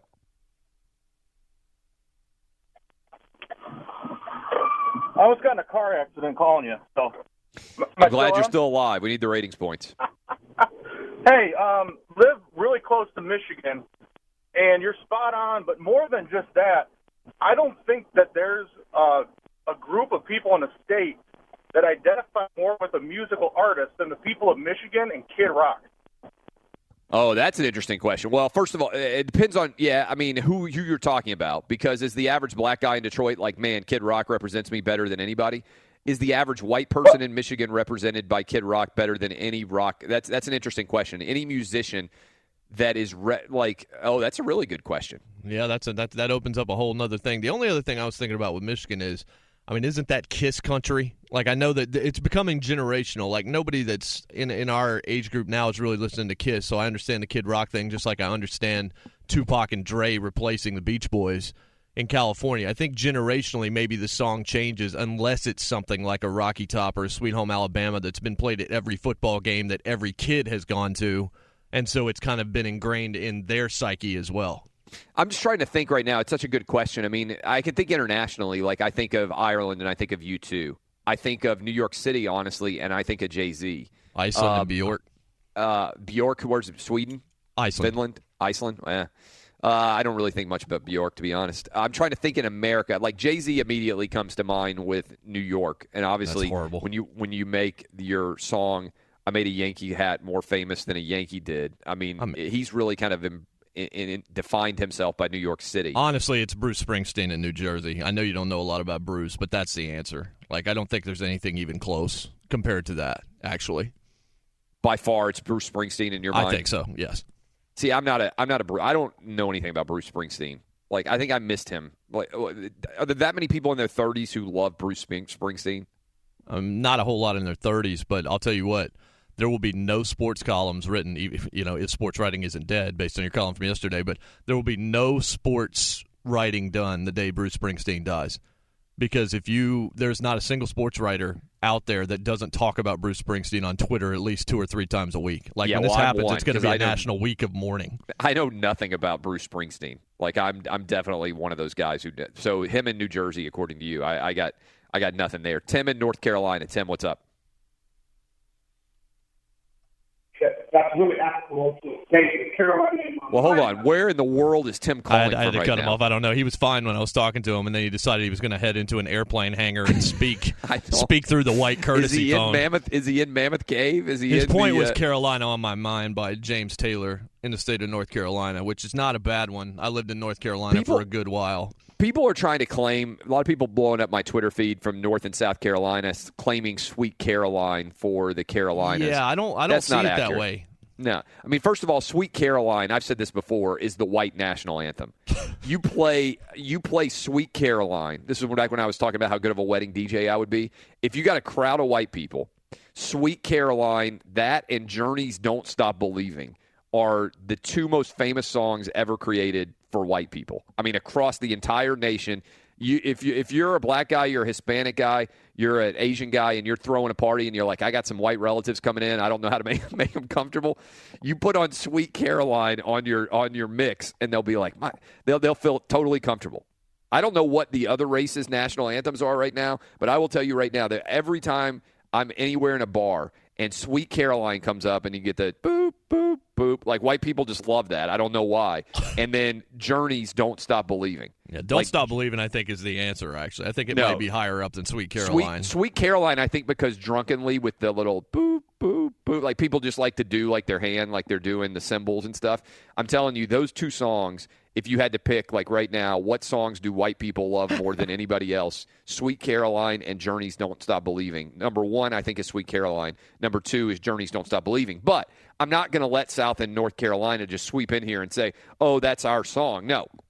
You have nothing to do with that song, except for the fact that you might be white people in South Carolina and North Carolina. I honestly think of Boston with so that do I. before Carolina. Yeah, because they do it with the Boston. But I think of white people, and Boston obviously is one of the whitest That's all cities you ever in think America. about, Clay.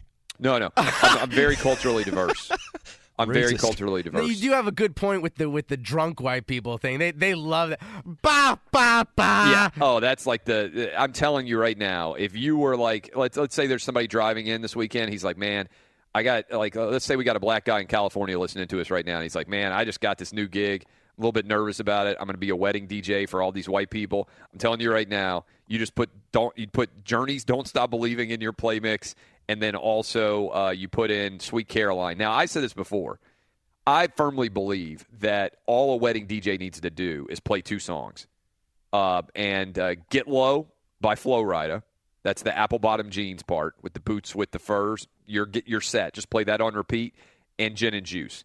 I've never met anybody at a wedding who's under the age of 40 that when those songs come on, they don't like it. If you mix that in with Sweet Caroline and Don't Stop Believing by Journey, those four songs, bang, you're done. No other things to worry about if you're a wedding DJ.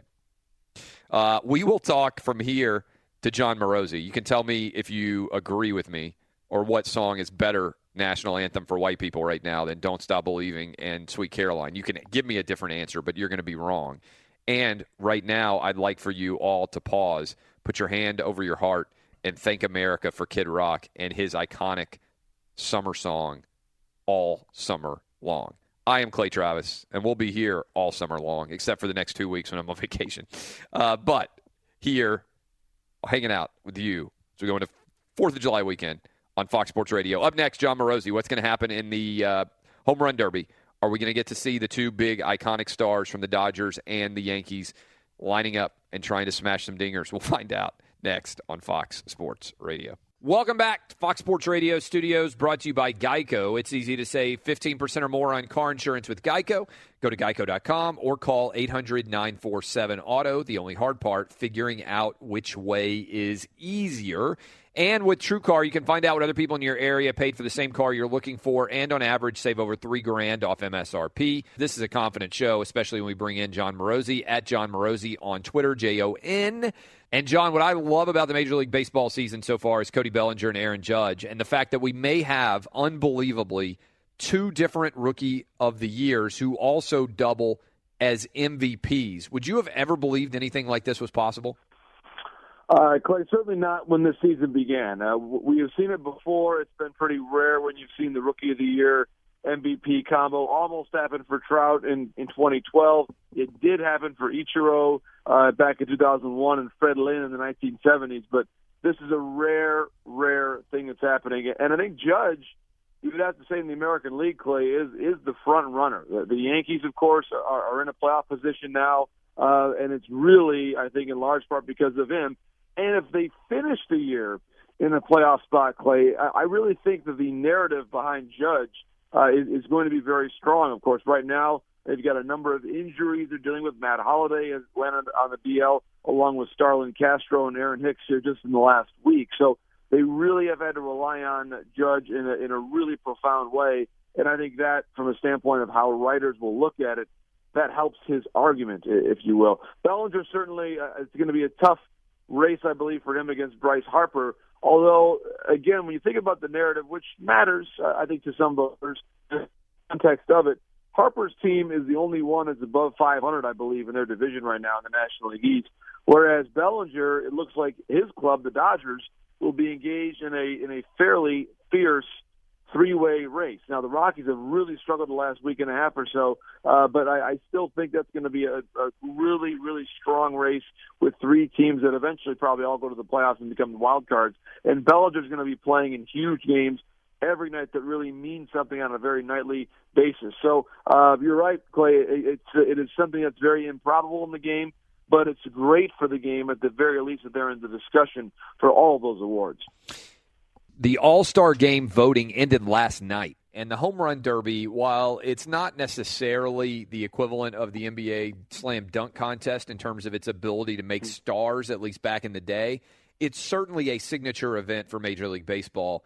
And Bellinger and Judge in there as young and unknown, still relatively as they are, but also as incredible stories as they are both, it would seem to make sense to get them there. How does baseball go about making that happen? Do you think we'll see them there? And do you agree with me this is an opportunity to help create stars using the Home Run Derby? Well, it's a great point, Clay, and that's something where when baseball has the All-Star Game going on, this is their showcase. This is a time in the sports calendar when, as you know, football hasn't really started yet in a meaningful way. Really, even free agency for the NBA will be sort of wrapped up by the time that Home Run Derby takes place. So the overall atmosphere of the country is favorable to make a big impression with your young guys. And I think that certainly sports fans may know the names of Judge and Bellinger now, but they probably don't know all that much about them. And so I think that's where the Derby, which has a more relaxed environment than the game, which very consequentially does not have ties to home field advantage any longer as of this year, that it does allow them to be introduced to the country from a standpoint of the marketing on a really personal level. So it's really important. Again, Bellinger and Judge are on baseball's list. We have not heard any official confirmation yet from the league about their participation in it, but it looks very likely that certainly at the very least there's been the invitations extended, and baseball is very hopeful that they'll both participate. So it is one of those things too, Clay, where in the past we have seen players be concerned about the way that the Derby could potentially impact their swing in the second half. But the reality is this has become Home Run Derby every night in baseball because we're on pace for an all-time record high, Clay, in home runs hit for a single season in baseball history. So those high launch angle swings, if you will, that we talk so much about now in the game, those are on display on a nightly basis. We're talking to John Morosi. Do you buy into the idea? Well, the last time we had home runs flying out like this, we found out that the players were all juicing. We should have known based on the bodies, but obviously that was a kind of just a mash ball era based on how much bigger and stronger guys were making themselves. Do you think the ball's juiced now? Like, why are so many home runs being hit? Clay, a lot of people in the game, especially pitchers, oddly enough, believe that the ball has changed in recent years. And it's not necessarily the material and or chemical composition of it, but rather you hear pitchers say they believe it's wound tighter, which makes it harder, which makes it fly further. That's what they believe. And Justin Verlander came out recently in the last couple of weeks and made some very strong comments to that exact effect. So do I believe the ball is different than it was 3 years ago? I do. I do believe it's different. I think it's still legal. It's still within the acceptable range of what the ball is supposed to be. But I think it's a combination of a lot of things. I think we're seeing now increased velocity from pitchers, which obviously, by the laws of physics, results in further hit balls. We're seeing batters who are more cognizant of their launch angle. As I mentioned, guys like Josh Donaldson and J.D. Martinez have sort of become the godfathers, if you will, of that school of thought on hitting the baseball. And I do think the ball is harder. And so when you add up all those factors, I think that is probably what is going on, much more so than anything sinister from a PED standpoint. Trade deadline is coming up soon. Sonny Gray is out there. what other valuable players do you see on the marketplace that could be moving, and who do you expect to be active? Relatively small group, Clay, of elite level or at least very good pitchers. Gray has been inconsistent since 2015, so I'm not sure if I put him in a category as a clear, strong number one ace pitcher, all capital letters. I'm not sure I view him quite that way, but he is one of the handful of guys that has been a number one at the very least, that will be available, I believe, here in the coming weeks. Gray, Garrett Cole from Pittsburgh, Jose Quintana with the White Sox most certainly is available, and he has pitched much better of late than he did earlier in the season, so that's a very good development there for the Chicago White Sox. And then Justin Verlander in Detroit, maybe not quite as overpowering this season, but he still has nights when he looks excellent, and he has a very, very good postseason track record, notwithstanding Sandoval's home runs there at the 2012 World Series. So I think those are probably the big four names on the pitching side, if you will, among the starting pitchers. The Dodgers, I believe, are going to be very active. They, of course, lost their top prospect on the pitching side, Julio Urias, for the season with shoulder surgery, and so I expect they're going to be aggressive. They've got some concerns from the standpoint of the durability of Brandon McCarthy in their rotation, and really Rich Hill as well. So there are enough questions for the Dodgers, even as they've got their payroll, Clay, well in excess of $200 million. They're going to be very active on the starting pitching market for trades. Are the Pirates going to move McCutchen, or at least considering it? They are considering it. I do believe he's available as we speak. They are actually further out of first place now than they were when they made the big trade last year from Mark Melancon to the Nationals, which worked out very well for them, by the way, because they got Felipe Rivero, and that deal has been one of the best relievers in the game since then. But McCutchen is available. The only issue that I see, Clay, is that there's a handful of teams that he really fits for, but they are on the fringe of the American League wildcard race. And if you're on the fringe of the wildcard race, I'm not sure how aggressively you're going to spend your prospects to get a marginally better chance at that one-and-done game. The Rangers are one team that I would mention in that category. They really need some help against lefty pitching, and McCutchen, his OPS, Clay, is well above 1,000 against lefties. He just crushes lefties. And so he's a perfect fit for the Rangers, but they're right around 500 right now. And so I think they're trying to figure out who they are as a ball club and how aggressively they're going to be involved in the market in terms of the trade deadline. And I do think if they do decide to become buyers, McCutchen to Texas is one scenario we should all watch very, very closely. Last question for you. Dodgers' best record in the NL as we come up on the All-Star game break, close to it. The Astros' best record in the AL. If I told you right now that you got to pick the World Series, would those be your teams or not? They would be. And I know it's easy to say it, but here's why. I think the top to bottom of the Dodgers have a better roster than the Nationals do. I think that they're a more complete team as long as they add one more quality starting pitcher to join Kershaw. And I think they will, because their farm system is good enough for them to do that. And I think the workload on Kershaw, who actually, by the way, Clay, has just as many postseason quality starts as does Madison Bumgarner since 2013. He's been very good. And I think a lot of people saw a couple of rough outings there against the Cardinals and thought, oh, my goodness, he's at his things at the playoffs. He's actually been really good. So I think Kershaw just needs one more co-ace or one more number two pitcher after him, and I'll love the Dodgers' chances. The Astros, similar situation. They've got a very good farm system and therefore the ability and capacity to make some moves. But the one thing I'm worried about with them is Dallas Keuchel. It has been a very, very long absence for him with this neck nerve issue, and there's been no real specific timetable mentioned. That makes me nervous with Keuchel for a pitcher that has been a Cy Young winner, Clay, and is so important to the Astros' success. Outstanding stuff as always. Go follow Jon Morosi on Twitter, my man. Enjoy the All-Star break. I'm headed out of town for a couple weeks, so it'll be a couple weeks till I talk to you again. We'll see what happens come July. Sounds great. Safe travels and have a wonderful holiday weekend, Clay. That is Jon Morosi. Coming up next here, I'm going to tell you this. I'm told this is spectacular. Remember, we now have a voicemail line, 855-500-CLAY. You can call it at any time of the day, 855-500-CLAY. I don't hear any of these. They go to Jason Martin, and he has put together a collection of these for part of I Hate You, Clay Travis. You can also dial in 877-996-6369 for I Hate You, Clay Travis. Up next, incredible voicemails of people who hate me. I'm told these are fantastic. But first, let's find out what's trending now. Welcome back. Fox Sports Radio Studios brought to you by Geico. It's easy to save 15% or more on car insurance with Geico. Go to geico.com or call 800-947-AUTO. The only hard part, figuring out which way is easier. Jay-Z's got a new album out today, right? Yesterday, whatever, sometime soon? I think so, anyway. With TrueCar, you can find out what other people in your area paid for the same car you're looking for, and on average, save over $3,000 off MSRP. Whether you're looking for a new or used car, visit TrueCar to enjoy a more confident car buying experience. All right, I haven't heard these at all, but we now have a voicemail line that you can call at any point.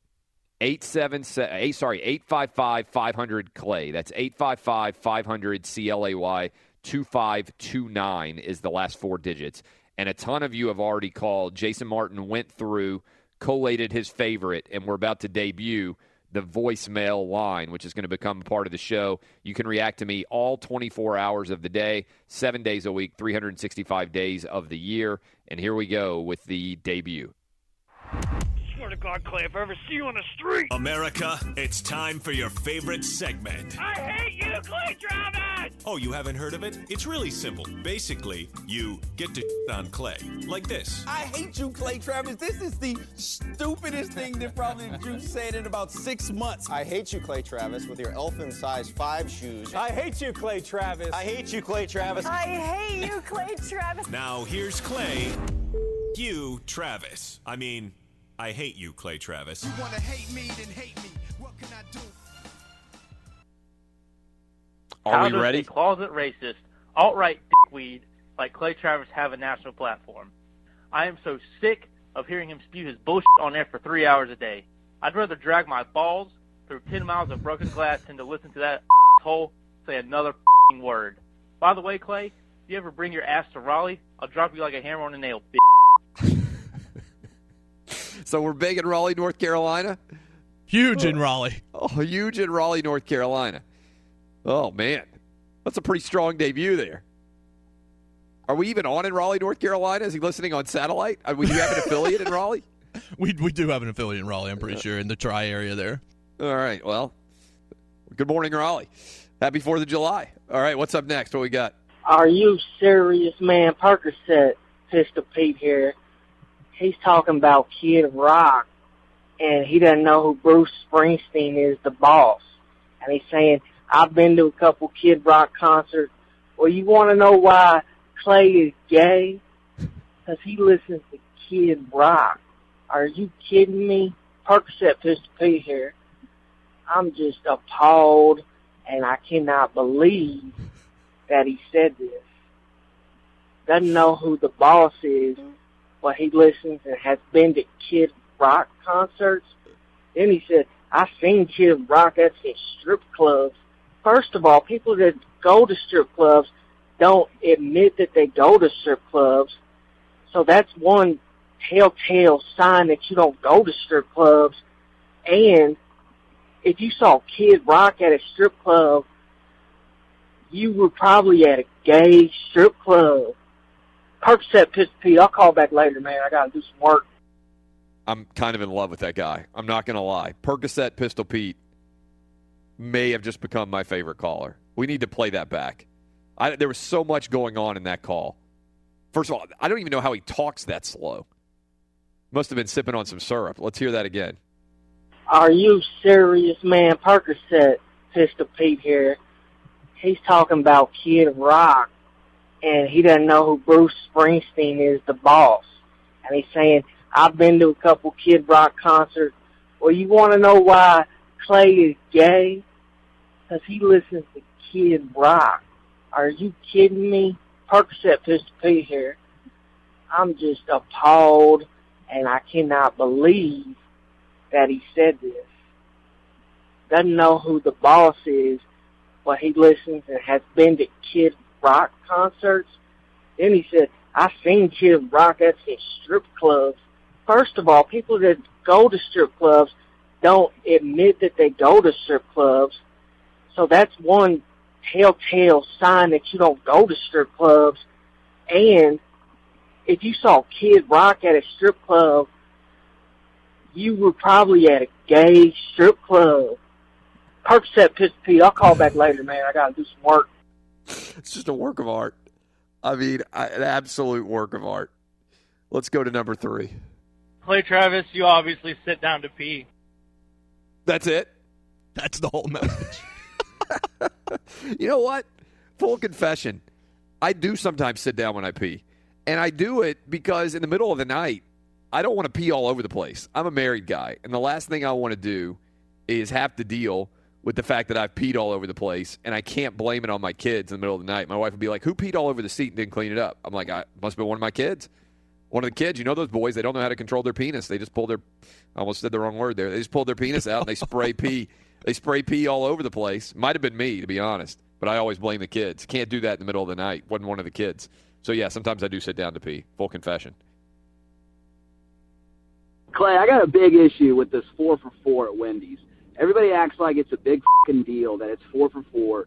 You get your junior bacon, the fry, the drink, and the nuggets for $4. But it's really a bunch of bullshit because when I was a kid, junior bacon cheeseburgers were 99 cents, and now they're $1.89. So really, you just have to get your food when I just want my junior bacon cheeseburger for 99 cents that used to exist. This is price gouging. People are getting snowed. The sheep are out there. People need to wake the up. The 4 for $4 is not a good deal. Of all the things I thought people were going to call in and complain about, the Wendy's 4 for $4 special, here's my deal with Wendy's. All right, I don't like to call people racist, but I think Wendy's might be racist because I don't know why the chocolate Frosty alone was not enough. I have tried that vanilla Frosty, and it tastes the exact same as the chocolate Frosty. I think white people got to Wendy's and they were like, we don't want to be eating a brown Frosty. We need a white Frosty to eat. Or maybe vice versa. I'm not sure exactly how the racism works here. My point pretty straightforwardly here is one brown Frosty was perfect. I don't know who got to Wendy's and said you need a vanilla Frosty. Bad idea. It's the same exact treat. Delectable frozen treat. I love the Frosty, but whoever gets a vanilla Frosty, it's an indefensible move. That's my only complaint about Wendy's. All right, what we got next? Hey, Clay, this is Dino from San Diego, California. I don't hate you and I don't think you're gay, but I think you're a fucking nut. Yesterday when you were talking about women being not as good as men, your email box had to be full. But I'll tell you what, you know where we f***ed up is when we let him smoke and we let him drink. We let him smoke and we let him vote. That's where we messed up. We should have never let women do that. Don't always agree with what you're talking about on the show, but you're the only thing that's good on at 4 o'clock in the morning out here on the West Coast, so I'm kind of stuck with you. You're the best of the worst. Be cool, bro. So that guy called in to make the argument that the world went askew when we allowed women to smoke and vote. That's a hell of an argument. Suffrage. Women's suffrage. Women's suffrage. Everything since women were allowed to vote has been all downhill in America. Smoking, too. When did we let women smoke? Was it before or after we let women vote? I don't know. We're just out here dominating. I also love you're the best thing on the radio. You're the best thing on the radio. You're the best and the worst. I love that line. Well, also, we're on at 4 a.m. in San Diego. So he's like, you're the best thing on the radio at 4 a.m. That's a hell of an argument to make. These are amazing. Is that all of them that you've collated? That's all I pulled for round one. All right, so that is round one. You can let us know what you thought of those. 855-996-6369. Amazing, amazing clips there. That is the voicemail line that you can call at any minute of any day and say anything. I'm Clay Travis. This is Outkick the Coverage on Fox Sports Radio. Greatest song inside of a state that defines a state in the country. My power rankings: Country Roads #1, West Virginia; Rocky Top #2, Tennessee; Sweet Home Alabama #3, Alabama; #4, California Love in California. Live from the Geico Fox Sports Radio studios. Great news. Quick way you could save money. Switch to Geico. Go to geico.com, and in 15 minutes you could save 15% or more on car insurance. I'll tell you this right now. This voicemail caller line is maybe going to be the greatest thing that we've ever done on this show. We haven't done very much good, so that's not necessarily, it's kind of damning the show with faint praise, but this thing's going to be incredible. If you just heard that, get ready for what the fall is going to be like. 855-500-CLAY, that number, 855-500-2529. Plug it in your phone. Call us at any point. Got to give credit to Jason Martin for the brilliance there. And it's just going to get better and better, I feel like. What was your reaction when you had started listening to these calls? Well, I mean, I had to get through some garbage there, and there's some people that don't understand apparently how to leave a voicemail. It's real simple. There's a beep after I finish talking, and then that's where you talk. And I've actually – here's the other thing about this. A lot of voicemail deals, you have like 60 seconds. I talked to the people at the company where I set this up. You have a 10-minute potential availability to you. So you can just flat out go off. And it's good enough. If it's good enough, we'll turn it into a segment. I mean, we'll turn your voicemail into a segment. But, I mean, it was hilarious. And I'm telling you, Percocet Pistol Pete had me on the floor. I was listening to it at home, and I listened to it like 5 times because I could not stop. It was so daggone funny, and I hope that he calls every day, and he may be my favorite human being on the planet right now.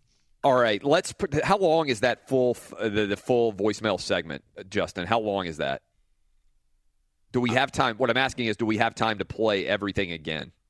It's not that long. It's only a couple minutes. All right, let's play it again right now as we take you into the July 4th weekend. Again, I want to tease this because this is going to be pretty awesome for the show. We now have a 24-hour, 7-day-a-week, 365-day-a-year voicemail line where you can call and leave me a message no matter what's going on. 855-500-2529. That's 855-500-CLAY, Clay. And here is the debut of those calls that we got all yesterday. How does a closet racist, alt-right dickweed like Clay Travis have a national platform? I am so sick of hearing him spew his bullshit on air for 3 hours a day.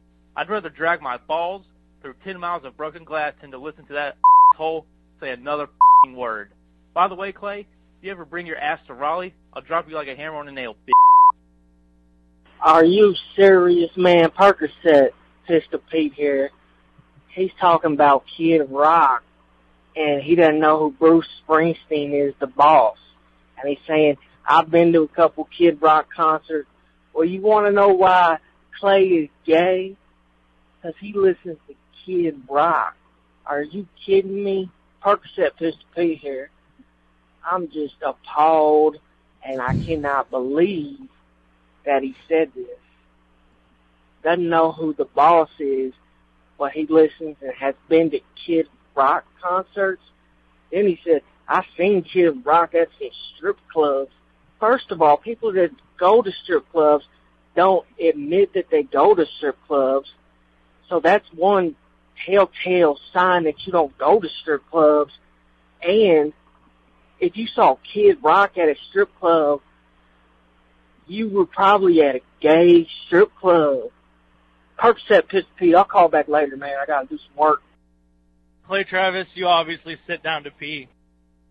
Clay, I got a big issue with this 4 for $4 at Wendy's. Everybody acts like it's a big fucking deal that it's 4 for $4. You get your junior bacon, the fry, the drink, and the nuggets for $4. But it's really a bunch of bullshit because when I was a kid, junior bacon cheeseburgers were 99 cents, and now they're $1.89. So really, you just have to get your food when I just want my junior bacon cheeseburger for 99 cents. That used to exist. This is price gouging. People are getting snowed. The sheep are out there. People need to wake the up. The 4 for $4 is not a good deal. Hey, Clay, this is Dino from San Diego, California. I don't hate you and I don't think you're gay, but I think you're a fucking nut. Yesterday when you were talking about women being not as good as men, your email box had to be full. But I'll tell you what, you know where we up is when we let him smoke and we let him drink. We let him smoke and we let him vote. That's where we messed up. We should have never let women do that. Don't always agree with what you're talking about on the show, but you're the only thing that's good on at 4 o'clock in the morning out here on the West Coast, so I'm kind of stuck with you. You're the best of the worst. Be cool, bro. That is fantastic stuff. Again, 855-500-CLAY is that the call line there for voicemail. Been an incredible week. I hope you guys are going to have a fantastic 4th of July. Hopefully you'll be bumping All Summer Long by Kid Rock. It's the Beethoven of our time. Future. Great song that's going to be defining the state of Michigan for years and years to come. I am going to be out. I don't take any vacation during football season. This is the first real vacation I've taken since we started the show. I am flying to London this afternoon with my kids. Pray for me. They're 9, 6, and 2, in case you don't know. Wow. And I'll be out for 2 weeks. So I won't be back until Game of Thrones has come back on your television screens. I'll be back on July 17th. We'll have new, fresh shows every day, but you'll be without me. Cry yourself to sleep tonight if you must. I am Clay Travis. Thank you guys for coming and hanging out with us. Call that line and leave your voicemail messages on Fox Sports Radio. O'Reilly. Are your wiper blades chattering, skipping, or squeaking? Don't let streaks or smearing on your windshield compromise your visibility. When it's time to replace your wiper blades, stop by O'Reilly Auto Parts and see our selection. Our professional parts people will even install your new wiper blades while you wait. Stop by O'Reilly Auto Parts today. O'Reilly Auto Parts. Being a chef means keeping your cool in the kitchen. And with Resi Priority Notify and Global Dining Access through my Amex Platinum card, right this way. It's nice to try someone else's food for a change. That's the powerful backing of American Express. Terms apply. Learn more at americanexpress.com/withAmex. I'm Katya Adler, host of The Global Story. Over the last 25 years, I've covered conflicts in the Middle East, political and economic crises in Europe, drug cartels in Mexico. Now I'm covering the stories behind the news all over the world in conversation with those who break it. Join me Monday to Friday to find out what's happening, why, and what it all means. Follow The Global Story from the BBC wherever you listen to podcasts. Hey guys, it is Ryan. I'm not sure if you know this about me, but I'm a bit of a fun fanatic when I can. I like to work, but I like fun too. It's a thing. And now the truth is out there. I can tell you about my favorite place to have fun. Chumba Casino. They have hundreds of social casino style games to choose from with new games released each week. You can play for free anytime, anywhere. And each day brings a new chance to collect daily bonuses. So join me in the fun. Sign up now at ChumbaCasino.com. No purchase necessary. VGW Group. Void where prohibited by law. See terms and conditions. 18+.